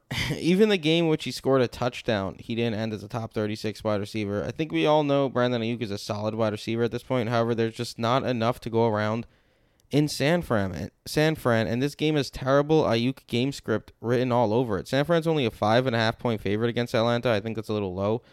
I think it should probably be more, and I think San Fran's going to be looking to control the game, run the ball, play strong defense. George Kittle is back in the fold again. Since George Kittle returned in Week 4, Ayuk has seen, over the last 2 weeks, 8 targets, 7 receptions, and 95 yards. Until proven otherwise, I think Brandon Ayuk should be left on benches because they're just between Jeff Wilson, Deebo Samuel, George Kittle, who's even been disappointing. I just don't see Brandon Ayuk being the guy to the upside just isn't there at the moment. One thing that's good about Brandon Ayuk and why you shouldn't drop him, I think, is that if there's ever a wide receiver handcuff for the number one wide receiver on a team, I feel like Brandon Ayuk will get Deebo type work if Deebo goes down. So, you can't really usually get something like that. Matt, who's your second tier bench warmer? Both Falcons running backs, all three if you're in deep leagues and have Avery Williams for his touchdown upside, but Tyler Algier and Caleb Huntley, who were the most popular waiver ads last week that I saw, both rising above 50% rostership, with Tyler Algier going into the high 80s. Volume's king in fantasy football, and none of the Falcon running backs are receiving a high enough volume to maintain relevance this season with Cordarrelle Patterson out of the lineup. As soon as CPAT went down, it just became a committee of irrelevance. They have a tough matchup against the 49ers, like we've been saying essentially this entire episode, and which is another, tough defense after they were bottled up by the Buccaneers, kind of proving that these options are probably matchup and touchdown dependent. The trio combined for 24 carries for 90 yards and 1 touchdown that went to Avery Williams between all three of them against the Buccaneers. Algier remains the team favorite to take on a majority share, but even his ceiling is ultimately capped by the committee of poor talent that surrounds him. And I think that kind of speaks volumes to him as a prospect and dynasty asset as well. Is if Tyler Algier just had the depth chart open wide up by Cordarrelle Patterson being put on injured reserve and can't earn more snaps and carries than Caleb Huntley and Avery Williams, that's probably bad news for his outlook moving forward. Yeah, agreed. It's sad that none of the Falcons running backs seem to be able to be used at any point. Let's go over to our next one, the diamond in the rough. It is our sleeper. I'm going to start this one. Mike Boone. That's right. Mike Boone is my sleeper. Now, there's one thing that can get in the way of this, and that's if Latavius Murray all of a sudden takes his job. I think that it's not going to happen, and the Chargers are the 8th best matchup in terms of points over average, but they're also the best matchup in terms of just overall fantasy points. 28.5 fantasy points given up to running backs, and this is a historically run funnel team. Now, is Melvin Gordon going to do work in this game? Yes, I think so. I think there's room for both of these guys to eat. Boone played 41% of snaps last game, got 7 rushes, 3 targets. If Mike Boone could get 10 to 13 opportunities in this game, I think that he's playing a defense that has the ability to give up a big run, and maybe he can get into the end zone. So, look, he's a sleeper. This is not someone that I'm recommending starting your lineups for everyone. But if you need a desperation flex play, then you can do worse than Mike Boone. And I think he's a decent play this week against in a very good matchup with history. We know that wherever Brandon Staley goes, running back production for fantasy follows. So, yeah, that's my first sleeper. Matt, who's your first sleeper? Well, honorable mention to Eno Benjamin, but since Tim wouldn't let me use Eno, he was only averaging 8.6 points per game and is RB 41 overall with a projection of 7.7 points, which is ranked RB 31 and 54th overall behind Michael Carter in week 6. And he's definitely going to smash that and should 100% be in your starting lineups. But since I can't go with him, he was expert consensus RB 22. I know. But I think Eno Benjamin's better than Raheem Mostert. Well, yeah. I mean, duh. Go ahead. But I like Raheem. I like Raheem in this matchup. I like the way that his opportunity share has been shaken out in that backfield. He gets the Vikings, which is an excellent place to look for high-end RB2 production from an undervalued player. He's dominated the snap share for the Dolphins over the past 4 weeks with over 50% in every single one of those games, and he's slowly taking over lead duties and then completely took them over from Chase Edmonds last week. He's the most familiar piece inside of that McDaniels complex rushing system. They know each other from the time together in San Francisco. He was a priority signing for the Dolphins once McDaniel got hired. And I mean, Skylar Thompson is expected to start at quarterback for the Dolphins as Teddy Bridgewater and Tua both work through the concussion protocol, which opens up a run-happy game script for that backfield. And Mostert is going to see an increased target share as well, I think, with Thompson practicing the check down early and often. The Vikings are allowing 22 points per game to opposing running backs, a true matchup rank of 14th, and points over average of 5.4%, which is not like an incredible must start a running back, but it's 5.4 points per over average. And Mostert has had, 17 points in his last game, over 10 points in 3 of 5 this season. And he's received 15 carries and 3 targets in back-to-back contests with over a 70% snap share, over a 75% rushing opportunity share. As Mike said earlier, Chase Edmonds had only 1 carry against the Jets. And he's definitely going to see a similar workload. He was on the injury report, but has been cleared and is fully practicing. I think Raheem Mostert has high-end RB2 upside this week and should definitely be in your lineups. I know Tim was saying his sleeper might not be a must start. I think Raheem Mostert's a must start this week. Yeah, I think Benjamin and Raheem Mostert are both good starts this week. Michael, who's your first sleeper? My first sleeper, I like this guy. I shouted him out on the Patreon waiver pod a couple weeks ago when he was free, and that's Alec Pierce of the Indianapolis Colts. Alec Pierce impressed against Denver in Week 5 on a short week on Thursday Night Football. Pierce ended up setting a new career high in almost every category in Week 5. Snap percentage of 59%, target percentage of 22%, 9 targets, 8 receptions, and 81 receiving yards. This was against a Denver defense who is last in true matchup rank for opposing wide receivers. Now the Colts get Jacksonville, who is 27th in true matchup rank. When you say last, it's like it's the worst possible matchup. There you go. Now the Colts get Jacksonville, who's 27th in matchup rank, which is a bottom 5 matchup, but they've already played each other this year, and the Colts got shut out 24-0 without Alec Pierce in Week 2. They have the tape to review. They have a new weapon to benefit their sluggish offense. Even if JT remains out, I think it's going to be a different game for the Colts. I don't see them getting demolished by Jacksonville again. I think Alec Pierce has some very real wide receiver 3 potential here against Jacksonville, especially if the snap count goes up again over 60% this time. If he gets target percentage 15% or more, if he gets 6+ targets, I think he could have a decent game. The way he's been going, he's had 61 receiving yards or more in each of the last 3 weeks. So sign me up for Alec Pierce as a sleeper wide receiver 3 this week. I like it. Alec Pierce you've been on Alec Pierce for a minute, Michael. I mean, he's a good player. Let's go over to my second guy. My deep sleeper, a little bit deeper here, is DJ Dallas of the Seattle Seahawks against the Arizona Cardinals. I already mentioned that I want all the pieces in this game, and wouldn't it be the most Pete Carroll-y thing of all time that if his veteran Penny goes down, and instead of giving the ball to Ken Walker, he just like feeds DJ Dallas like half the carries and half the it would be the most. That would be a Pete Carroll thing. It would be the most Pete Carroll-y thing of all time. And on top of that, this is a great matchup for the pass catching running back. The DJ Dallas has been a pass catcher in his career, and they are the 8th best pass catching matchup in terms of true defensive ranking. They give up about 50% more points than those players score on average. 9.1 points allowed through the air for the running back against the Cardinals. And I think that, look, if it's a desperation play, this is a deep sleeper. But I gave you Taysom Hill last week, so booyah. Fire. Matt, who's your deep sleeper? We're going deep. We're going deep. Maybe not that deep, actually, but it's Darius Slayton of the Giants. I like that one a lot. I like that one a lot. Yeah, I appreciate that, man, because I don't know how many people have been really paying attention to the Giants snap count because it's the Giants, but I track usage every week. It's something that's been helping me dominate Dynasty for 7+ years now. Usage is incredibly important. Coaching trends really help you get onto things. I'm not much of a film guy. I don't have a scouting eye. Like, I don't get paid to scout prospects, so I like to use analytics.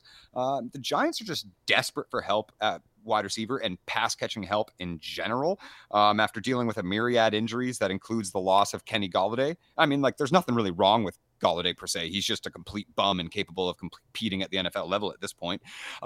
So in steps Darius Slayton.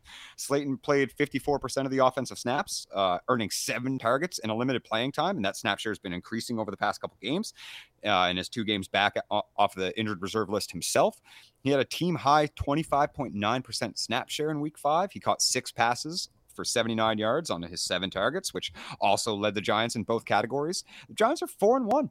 They're heading into an interconference matchup against the Ravens, as Brian Daboll has seemingly outcoached every opponent en route to their impressive record. And I certainly am not going to put it past him to find ways to exploit the Ravens secondary, as every team has before him this season.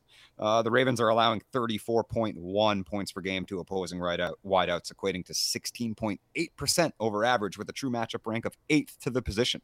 That's a defense that you are starting wide receivers against. And if Slayton can lead the team in targets for a second consecutive week, he can certainly produce at a flex-worthy level for fantasy rosters. I'm starting him in Scott Fish. I lost. Me too. I lost Rashad Penny. And Scott Fish specifically, yeah. I'm starting him. So from your mouth to God. I mean, he's a good play, man. I'm one of 45 remaining Darius undefeated Slayton teams. has always been a good player when healthy. Yes. And Michael, no one cares about your accomplishments. We're talking about our accomplishments. I mean, right there's now. 3,000 teams. 45 I actually teams do remain care at 10-0. about Michael's accomplishment because it's absolutely incredible. Yeah, to be honest, it's pretty freaking Hopefully, I get to 12-0 this week now. Yeah, I think you will, Michael. I think you will. I think I will too. Just my boy Billy, though, my boy Billy Beeman, top of the list, number 1 scorer. Yeah, peep that. That's awesome too. I don't have this. I have him like top 200, I believe, in scoring, which is still nice, but just goes to not show all that the like way, I am like top 10 in scoring. I've got the connectivity to the best fantasy minds on planet Earth. Boom. The whole earth. The whole earth. All right, let's go into our next category. In the computer. Or did Michael? Do you have your deep sleeper? My second deep sleeper. Your first deep sleeper. My first deep sleeper. Could I just go straight into the next category? It's kind of connected after this. Sure. All right, cool. Thank you, kind sir. You're welcome. The next category, by the way, is streamers of the week, which means the quarterback and the tight end. Streamatorium. We're visiting the streamatarium, man. The streamatorium, the streamatarium, the streamerarium, the streameream, bang bang. My deep sleeper, Corey Davis. Zach Wilson's number 1 target upon his return has been all-reliable Corey Davis. Davis actually led the Jets wide receiver group in Week 5 in snap percentage at 76%. Tied with Moore and Wilson for a 90% target share. Davis has 3 top 30 wide receiver performances already on the season, and now the Jets are going into Lambeau to face off against Green Bay as 1 touchdown underdogs with an over-under of 45.5, which is above average for the week. I expect Zach to need to air it out a lot more than he did last week against Miami, Zach Wilson has the second highest PFF grade from a clean pocket, so hopefully the O-line can give him some time. But Corey Davis has had a solid year thus far. Throw last week out the window for Jets wide receivers. Zach Wilson only attempted 21 passes. He completed 14 of them for 210 yards, so the yards per target were there. He also had the rushing touchdown. They just didn't need to pass a lot because they dominated the Dolphins and Skylar Thompson, the rookie quarterback.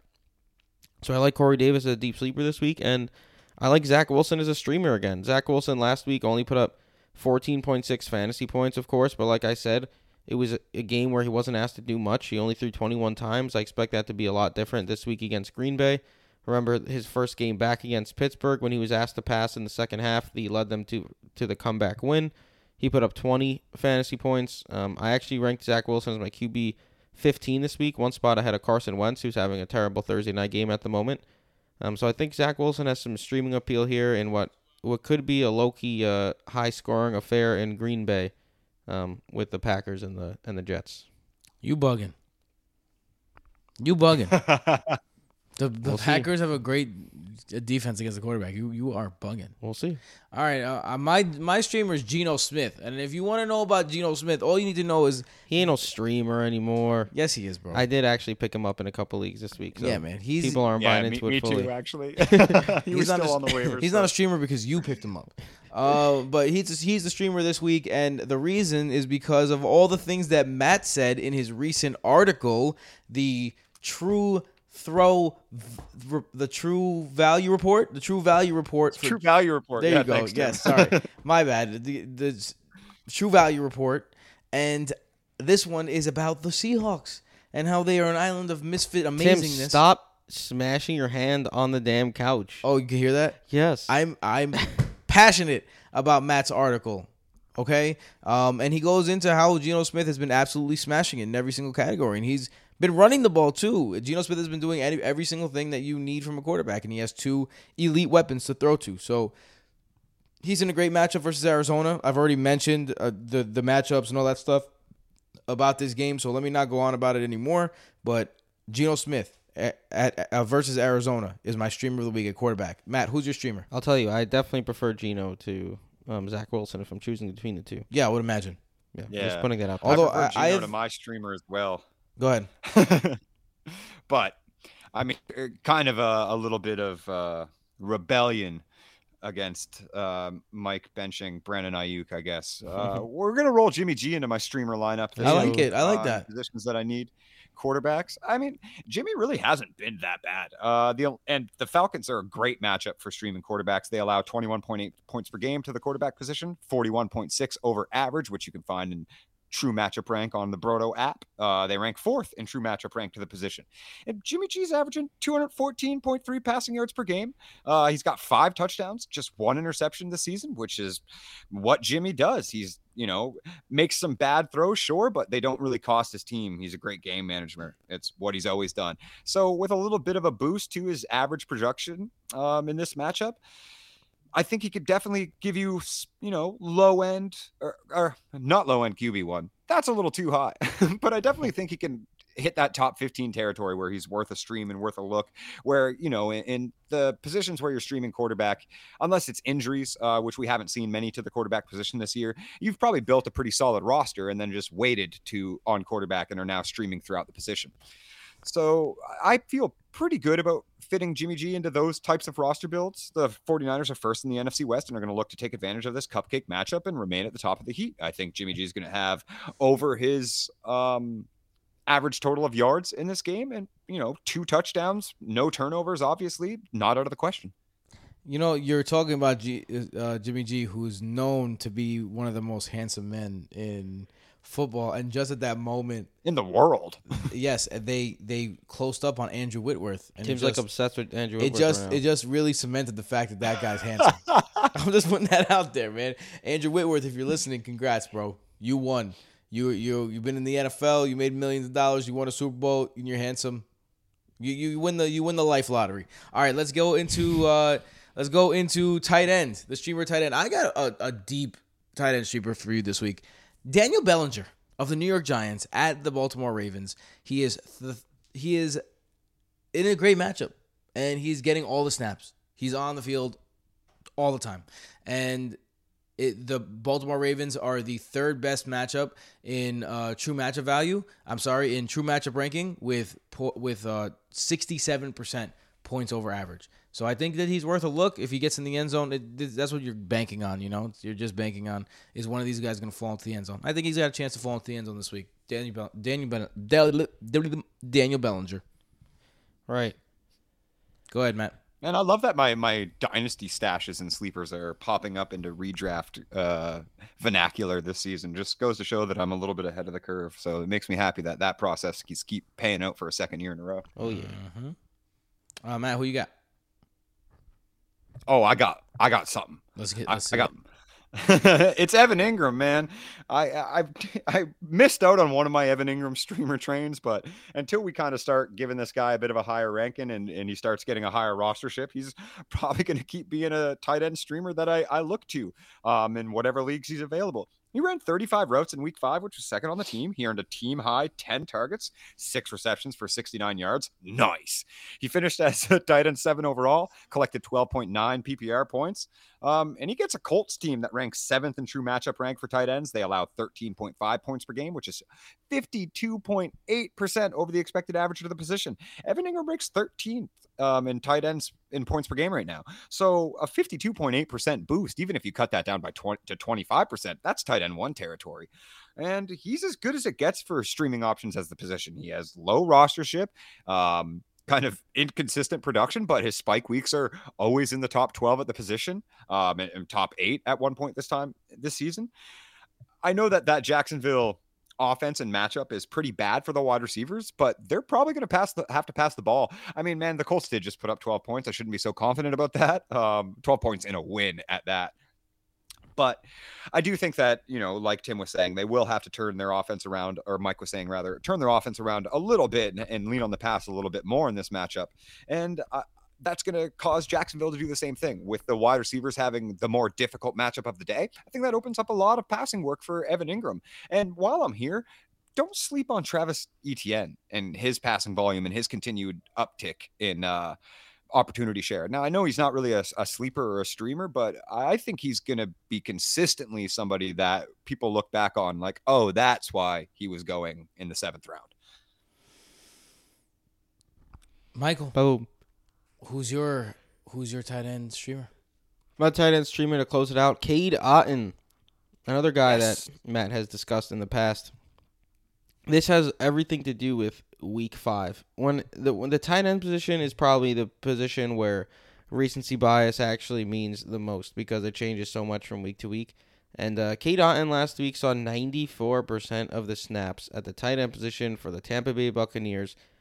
13.5 target percentage, which isn't great, but Tom Brady dropped back a bunch, so that resulted in 7 targets. Cade Otton had 6 receptions on those 7 targets, and this is a guy who, like, he was drafted this year. It's not like he, typically, it takes some time for rookie tight ends to get acclimated, but it's now back-to-back weeks where he's seen at least 4 targets. He had 43 yards as well on the 6 receptions this past week against Atlanta. Gets a good matchup against Pitt. Like I said, I believe the Tampa Bay offense is going to have a big game against Pittsburgh. The tight end position is just so useless at this point. You just kind of have to go after guys who you think are going to either see targets or find the end zone if you don't have one of the top guys. And I think Cade Otton could be a sneaky waiver wire tight end this week. Look at us. Who would have thought 2 rookie tight ends in our streamer section? Who would have thought? Them. All right, let's get into these Patreon start-sit questions. If you want to join us over at patreon.com/BrotoFantasy, please do, and you get access to many things. And you get to hear us talk through our start-sit decisions, which I must say we've been on point with. I'm not the proof. Facts. The proof is in the tapes. Always a good warm-up for me on Crunch Time, too. I love this part of the podcast. Bro, you killed Crunch Time last week, dropping gems. I gotta tell you, my hit rate last week was the highest it's been all season. Bro, you murdered it, bro. You murdered it. And yo, I gotta tell you this, Cass and you in the morning. I'm not just saying this because like we're part of the same company. I'm saying it because I really mean it. The best product you're getting out in terms of knowing what they're doing and telling you the facts and giving you good advice, you're not getting any better advice than Matt Ward and Santiago Casanova on a Sunday morning. You're not getting it. So tune into Crunch Time Live this week. Definitely tune into Crunch Time Live. All right, let's get into our Patreon start sits. Let's get first. Nick Lovin says PPR start 2. All right. Mostert, Melgo, Hunt. I think Mostert and Melgo for me here. This is an easy one. Yep. Same. Hold on. He says PPR start 2, Mostert, Melgo, Hunt, PPR, Dobbins, Dillon. So I'm guessing that question. Second one is PPR, Dobbins or AJ Dillon. Dobbins, especially now that Gus Edwards isn't back yet. Yeah, Dobbins. All right, so 2 easy ones from Nick. Kai says Hunt, Juju, or Pollard. What was that? Juju. You decided you don't want to say the J's? Juju. I'm ride or die with Juju. Yeah, I'm going with Juju here too. Until he stops earning a team high target share, which is driving me through. Like it's certainly process over result at this point. 15th in true target value is a stat that is I know good it's process over result at this point. He's doing everything I thought he would. The production just isn't following. It makes no sense to me, and regression is coming. Positive regression is coming. I think for the first time as of last year, I have started to be in the camp of maybe Tony Pollard does take this job over because he just looks more explosive than Zeke when you watch him play. I mean, Tony Pollard's been better than Zeke since he came into the league. Their touches aren't changing, though. I mean, we'll see. We'll see. Tony Pollard's the most efficient running back in the NFL since he's entered the league on a per-touch basis. And, like, that's literally undeniable. Has led scrimmage yards over expected in every season with no minimum to touches. And now that he's getting the volume, the efficiency is sticking, which usually does not happen with running backs. So it's mind-boggling. Like, Tony Pollard is the real deal. They just need to make him the RB1. It's going to be tough, but it's Juju still because he's not the RB1, and they just gave Zeke 25 carries, even though he only had 50 yards. All right, this is a complicated one from Izzy. Izzy says PPR have to start 2 flex and 1 running back. So the running backs are Mostert, Kenneth Walker. So those are the running backs you're picking from. So let's start with the 1 running back. Raheem Mostert or Kenneth Walker? I think this is a close one. I'm going Kenneth Walker just because Skylar Thompson is starting. I'm with Mike, too. It's Kenneth Walker. I'm going to slightly lean Kenneth Walker here, but not by too much. All right, so that puts Mostert in the next category of start 2 flexes. So now he has Kenneth Walker, Mike Thomas if he plays. You mean Raheem Mostert? I'm sorry, Raheem Mostert. Mike Thomas if he plays. Doesn't look like he's going to play. Yeah. Deontay Johnson, Brandon Ayuk, Rondell Moore, James Robinson. For me, I'm going here. Oh, this is a tough one. Mostert and Deontay. Yeah. Mostert and Deontay. I know you guys want to play Rondell. I really want to play Rondell and Deontay, yeah. I'll bet you guys Mostert outscores Rondell Moore. I don't want to take that base. Okay. You want to do that with Matt? I'll do it with Matt. All right, doing it with Matt. I'll do that one just hashtag for the brand. Hashtag Psych Ward brand. All right, let's see. Let's get out of this so I can see Matt's face. Matt, I haven't looked at your face in a minute. I've been looking at my notes. Here you go. I got cleaned up again. Here you are, bro. Yeah, looking good, bro. Damn, just handsomeness all over the fucking pod today. Damn, this is what I've been looking like the whole time. My shirt like this. I look like a fat fuck over there. All right. Let's go next. Kai says Alec Pierce or Tony Pollard. This is a close one. I'll let Mike go with it. I kind of want to go with the upside here with Alec Pierce. Tony Pollard is probably the upside's in Pierce? I think the upside's in Pierce. Okay. Yeah. Tony Pollard has a low floor, man. Alec Pierce likely has a low floor as well. We know that, but I mean, yeah, but that's why I mean the upsides in Pollard. I think Pollard's ceiling is higher than Alec Pierce's. Pollard's gonna have to find the end zone for him to have like a big game. I don't know if he does against Philly. Which he's ridiculous how often he seems to do so on big plays. He's a good player. Which I'm not saying is something that you should invest in weekly. It's obviously very variant. But that's why he does have an incredible ceiling. Just 5 touches could lead to 5 touchdowns with Tony Pollard. You never know. I mean, last week he ended with 14 fantasy points on 8 rush attempts. That's it. That's the issue though. Just 8 rush attempts. Yeah. Yeah. No, I agree. All right. I'm glad that you guys have a bet. Are you not gonna give your? I'm still trying to get out of it. I'm still thinking. Yeah, I was waiting on you because I'm kind of leaning to what I'll take the. I'm gonna take the action. Man, you go next. I'm not decided on it yet. Yeah, no, I was just saying I'll lean to where Mike is there. I think he's kind of convinced me a little bit. It is just it's a very volatile, big play option. But obviously, like I said, like Pollard really can take 5 touches, 8 carries for 100 yards because that's what he did. So I'm going Pollard too. That's probably a mistake. I don't know. I'm going with Pollard. Don't ask me again. Big Willie style says have PPR flex. Pick one. Garrett Wilson, Juju Smith-Schuster, Drake London, George Pickett, Rashad White. Did you say Pickens? He said Pickens, London, Wilson. So he's got all three of those not Rashad rookies. White. Rashad White and Juju Smith-Schuster. Yeah, you can go process of elimination there. I think take Rashad out. I think take Garrett Wilson out. Mm-hmm. I think you could take Drake leaves... London out too. Yeah, you could definitely take Drake London out. Sorry. Yeah, so Juju or Pickens. It comes down to Juju or Pickens. Juju for me. Juju for me too. Juju. Yeah. All right, Juju is the play there. PPR. Ron, I think Garrett Wilson might not be the worst play there. But Michael, okay. Michael is a Garrett Wilson truther. Michael's a Garrett Wilson. I'm the Garrett Wilson truther. Michael this has passing game script. He's the best wide receiver in the rookie class. I don't care. I'm a Saints fan, and Chris Olave is doing what he's doing, and I'm saying that Garrett Wilson's the best wide receiver in the rookie class. Still, it's a fact. Hey, I agree.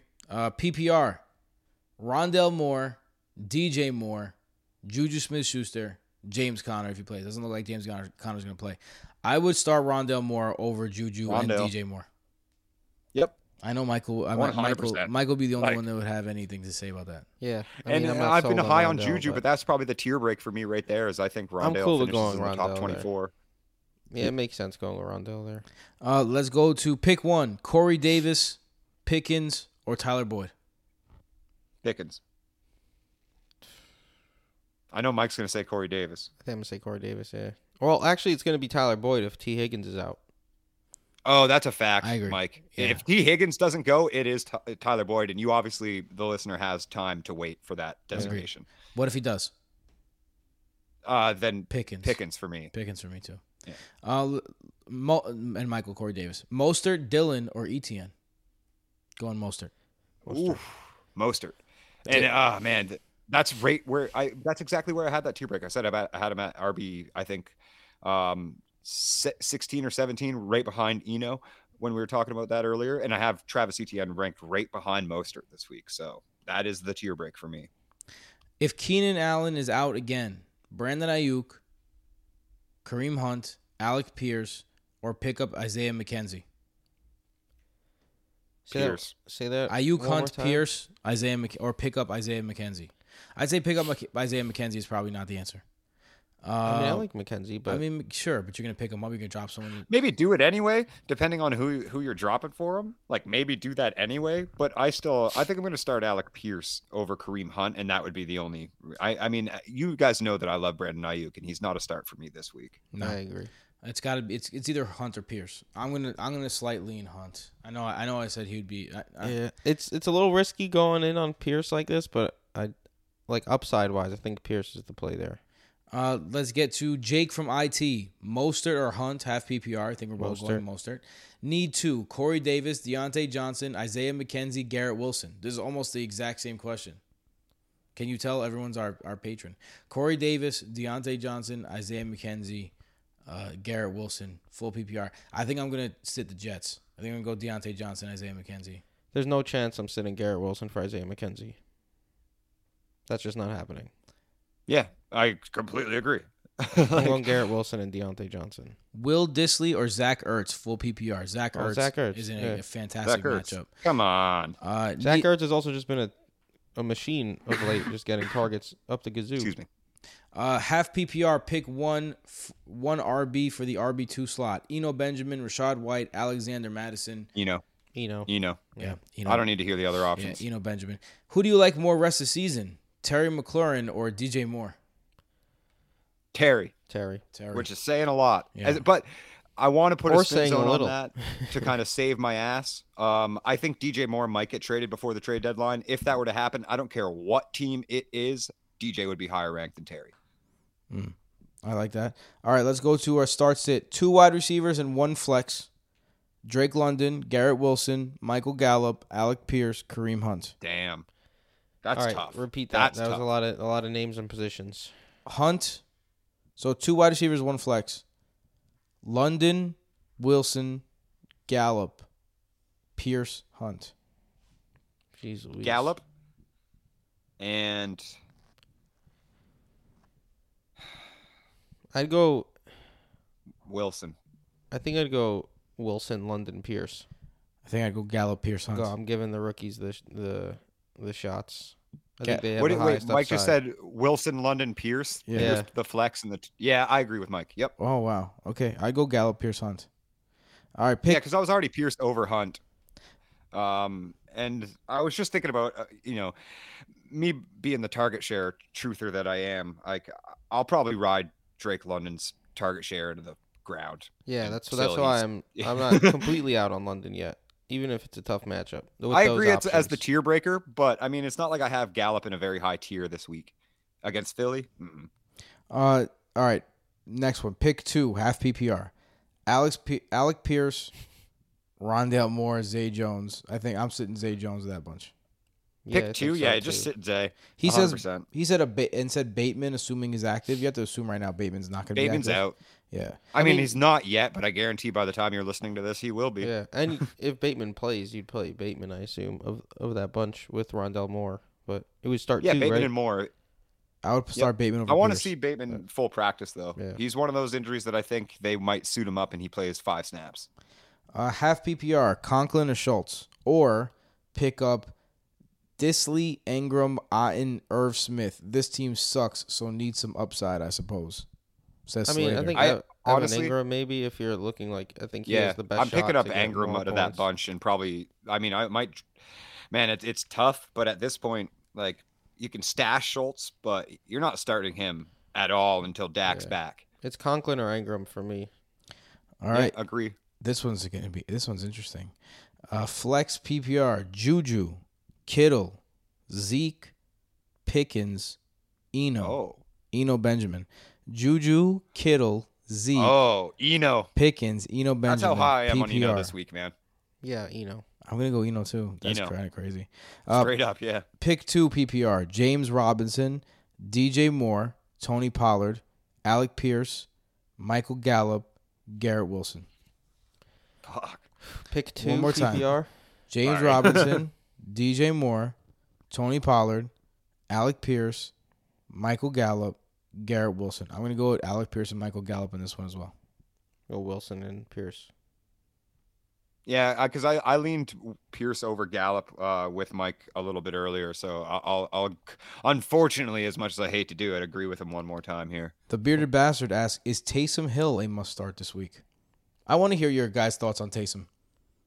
Look, it depends on the options, of course, but Taysom Hill has been a top 12 tight end every week but one this week. So if you have him, more than likely, absolutely yes. That's how I feel about Yeah, it. and I mean, I might take that one further and say that I don't know that he's a must-start tight end, but he's a must-start flex play. Like, you know, like even higher tier than that. Like, I think you kind of have to have Taysom in your lineups wherever you can put him at this point. Start sit from Gary.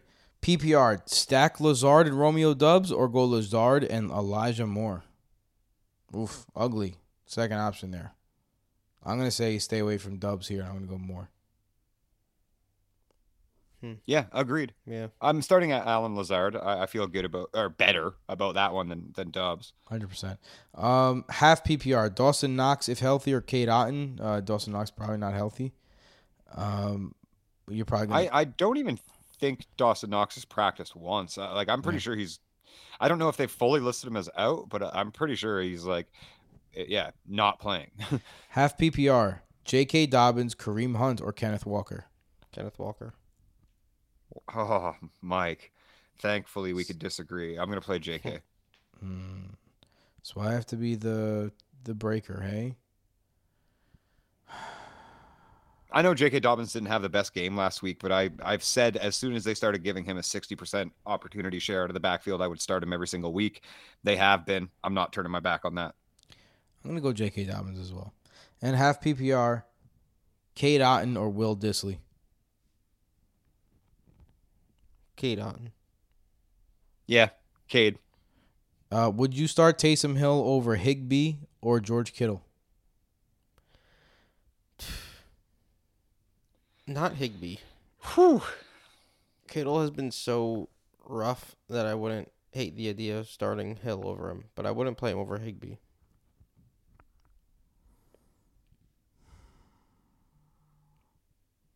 But if you miss out on the George Kittle big game, you're going to feel like an asshole. You're going to feel like a big asshole, especially if Taysom Hill goes and gets you 2 points on 20 yards rushing. Matt, shout out to you. When I called the Taysom Hill, I was like, I said, power QB power, I write to the moon. Unstoppable play. To the moon, baby, to the moon. Taysom Hill could literally sit in the backfield as the quarterback and scream QB power as his audible, and teams would not be able to do anything about it. All right. Next one. KV says, I just got offered Amon-Ra St. Brown for Dalvin Cook. Would you do that trade? No. I keep Dalvin. No, and I wouldn't do it in Dynasty either. Another trade. Jonathan Taylor and Juju Smith-Schuster would be acquired by Kevin, and he would give away Dalvin Cook and Cortland Sutton. I'd keep Cook and Sutton. Keep Cook and Sutton. I think that's it, guys. Damn. I think Unlimited that's league. Wait. Hold on. Oh, I got another one. M Evans 328 says, I'm torn if I should sit Montgomery oh, no, too late. We already answered that one. Yep, that's it. All right. Let's get into the Unlimited League.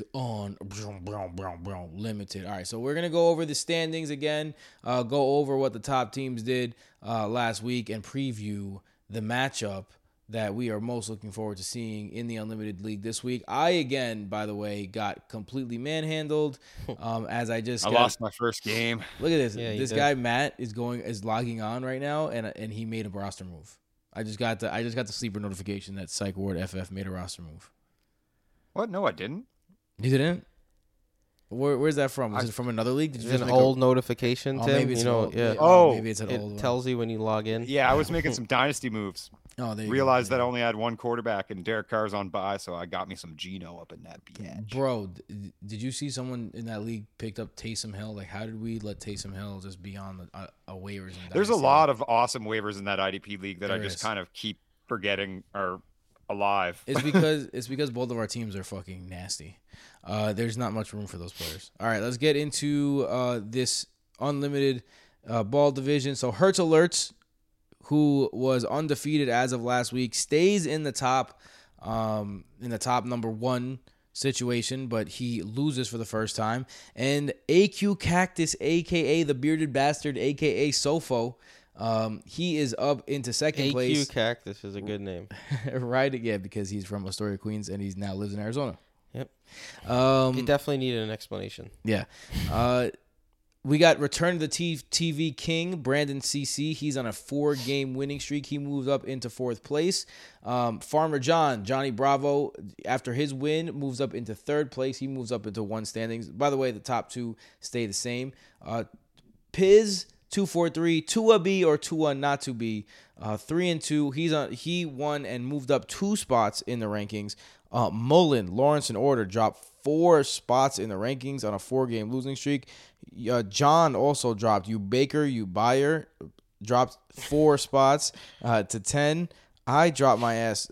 Ken McDuff dropped 3 spots to 12. I dropped my ass 1 spot to 13th.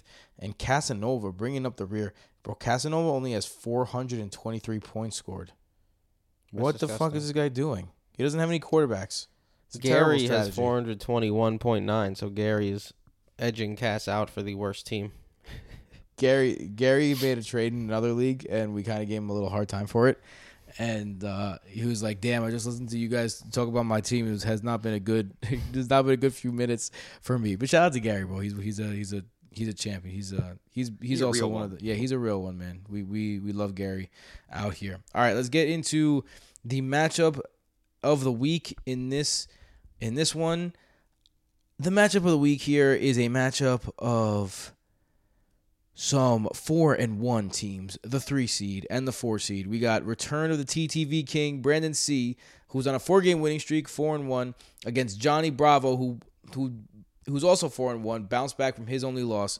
So let's see who you guys like in this game. All right, we got on the side of the return of the TTV King, we got a couple of buys. We got a Devontae Adams buy, a Davis Mills buy. So both of his quarterbacks, so 2 quarterbacks out in the Superflex League. Sorry, Tannehill, Mills, and Devontae Adams at. He still got Lamar Jackson. Let's get into his other guys. Lamar Jackson, Cade Otton, Romeo Doubs, Gabriel Davis, Deontay Johnson, Cam Akers, Tyreek Hill, and Isaiah McKenzie.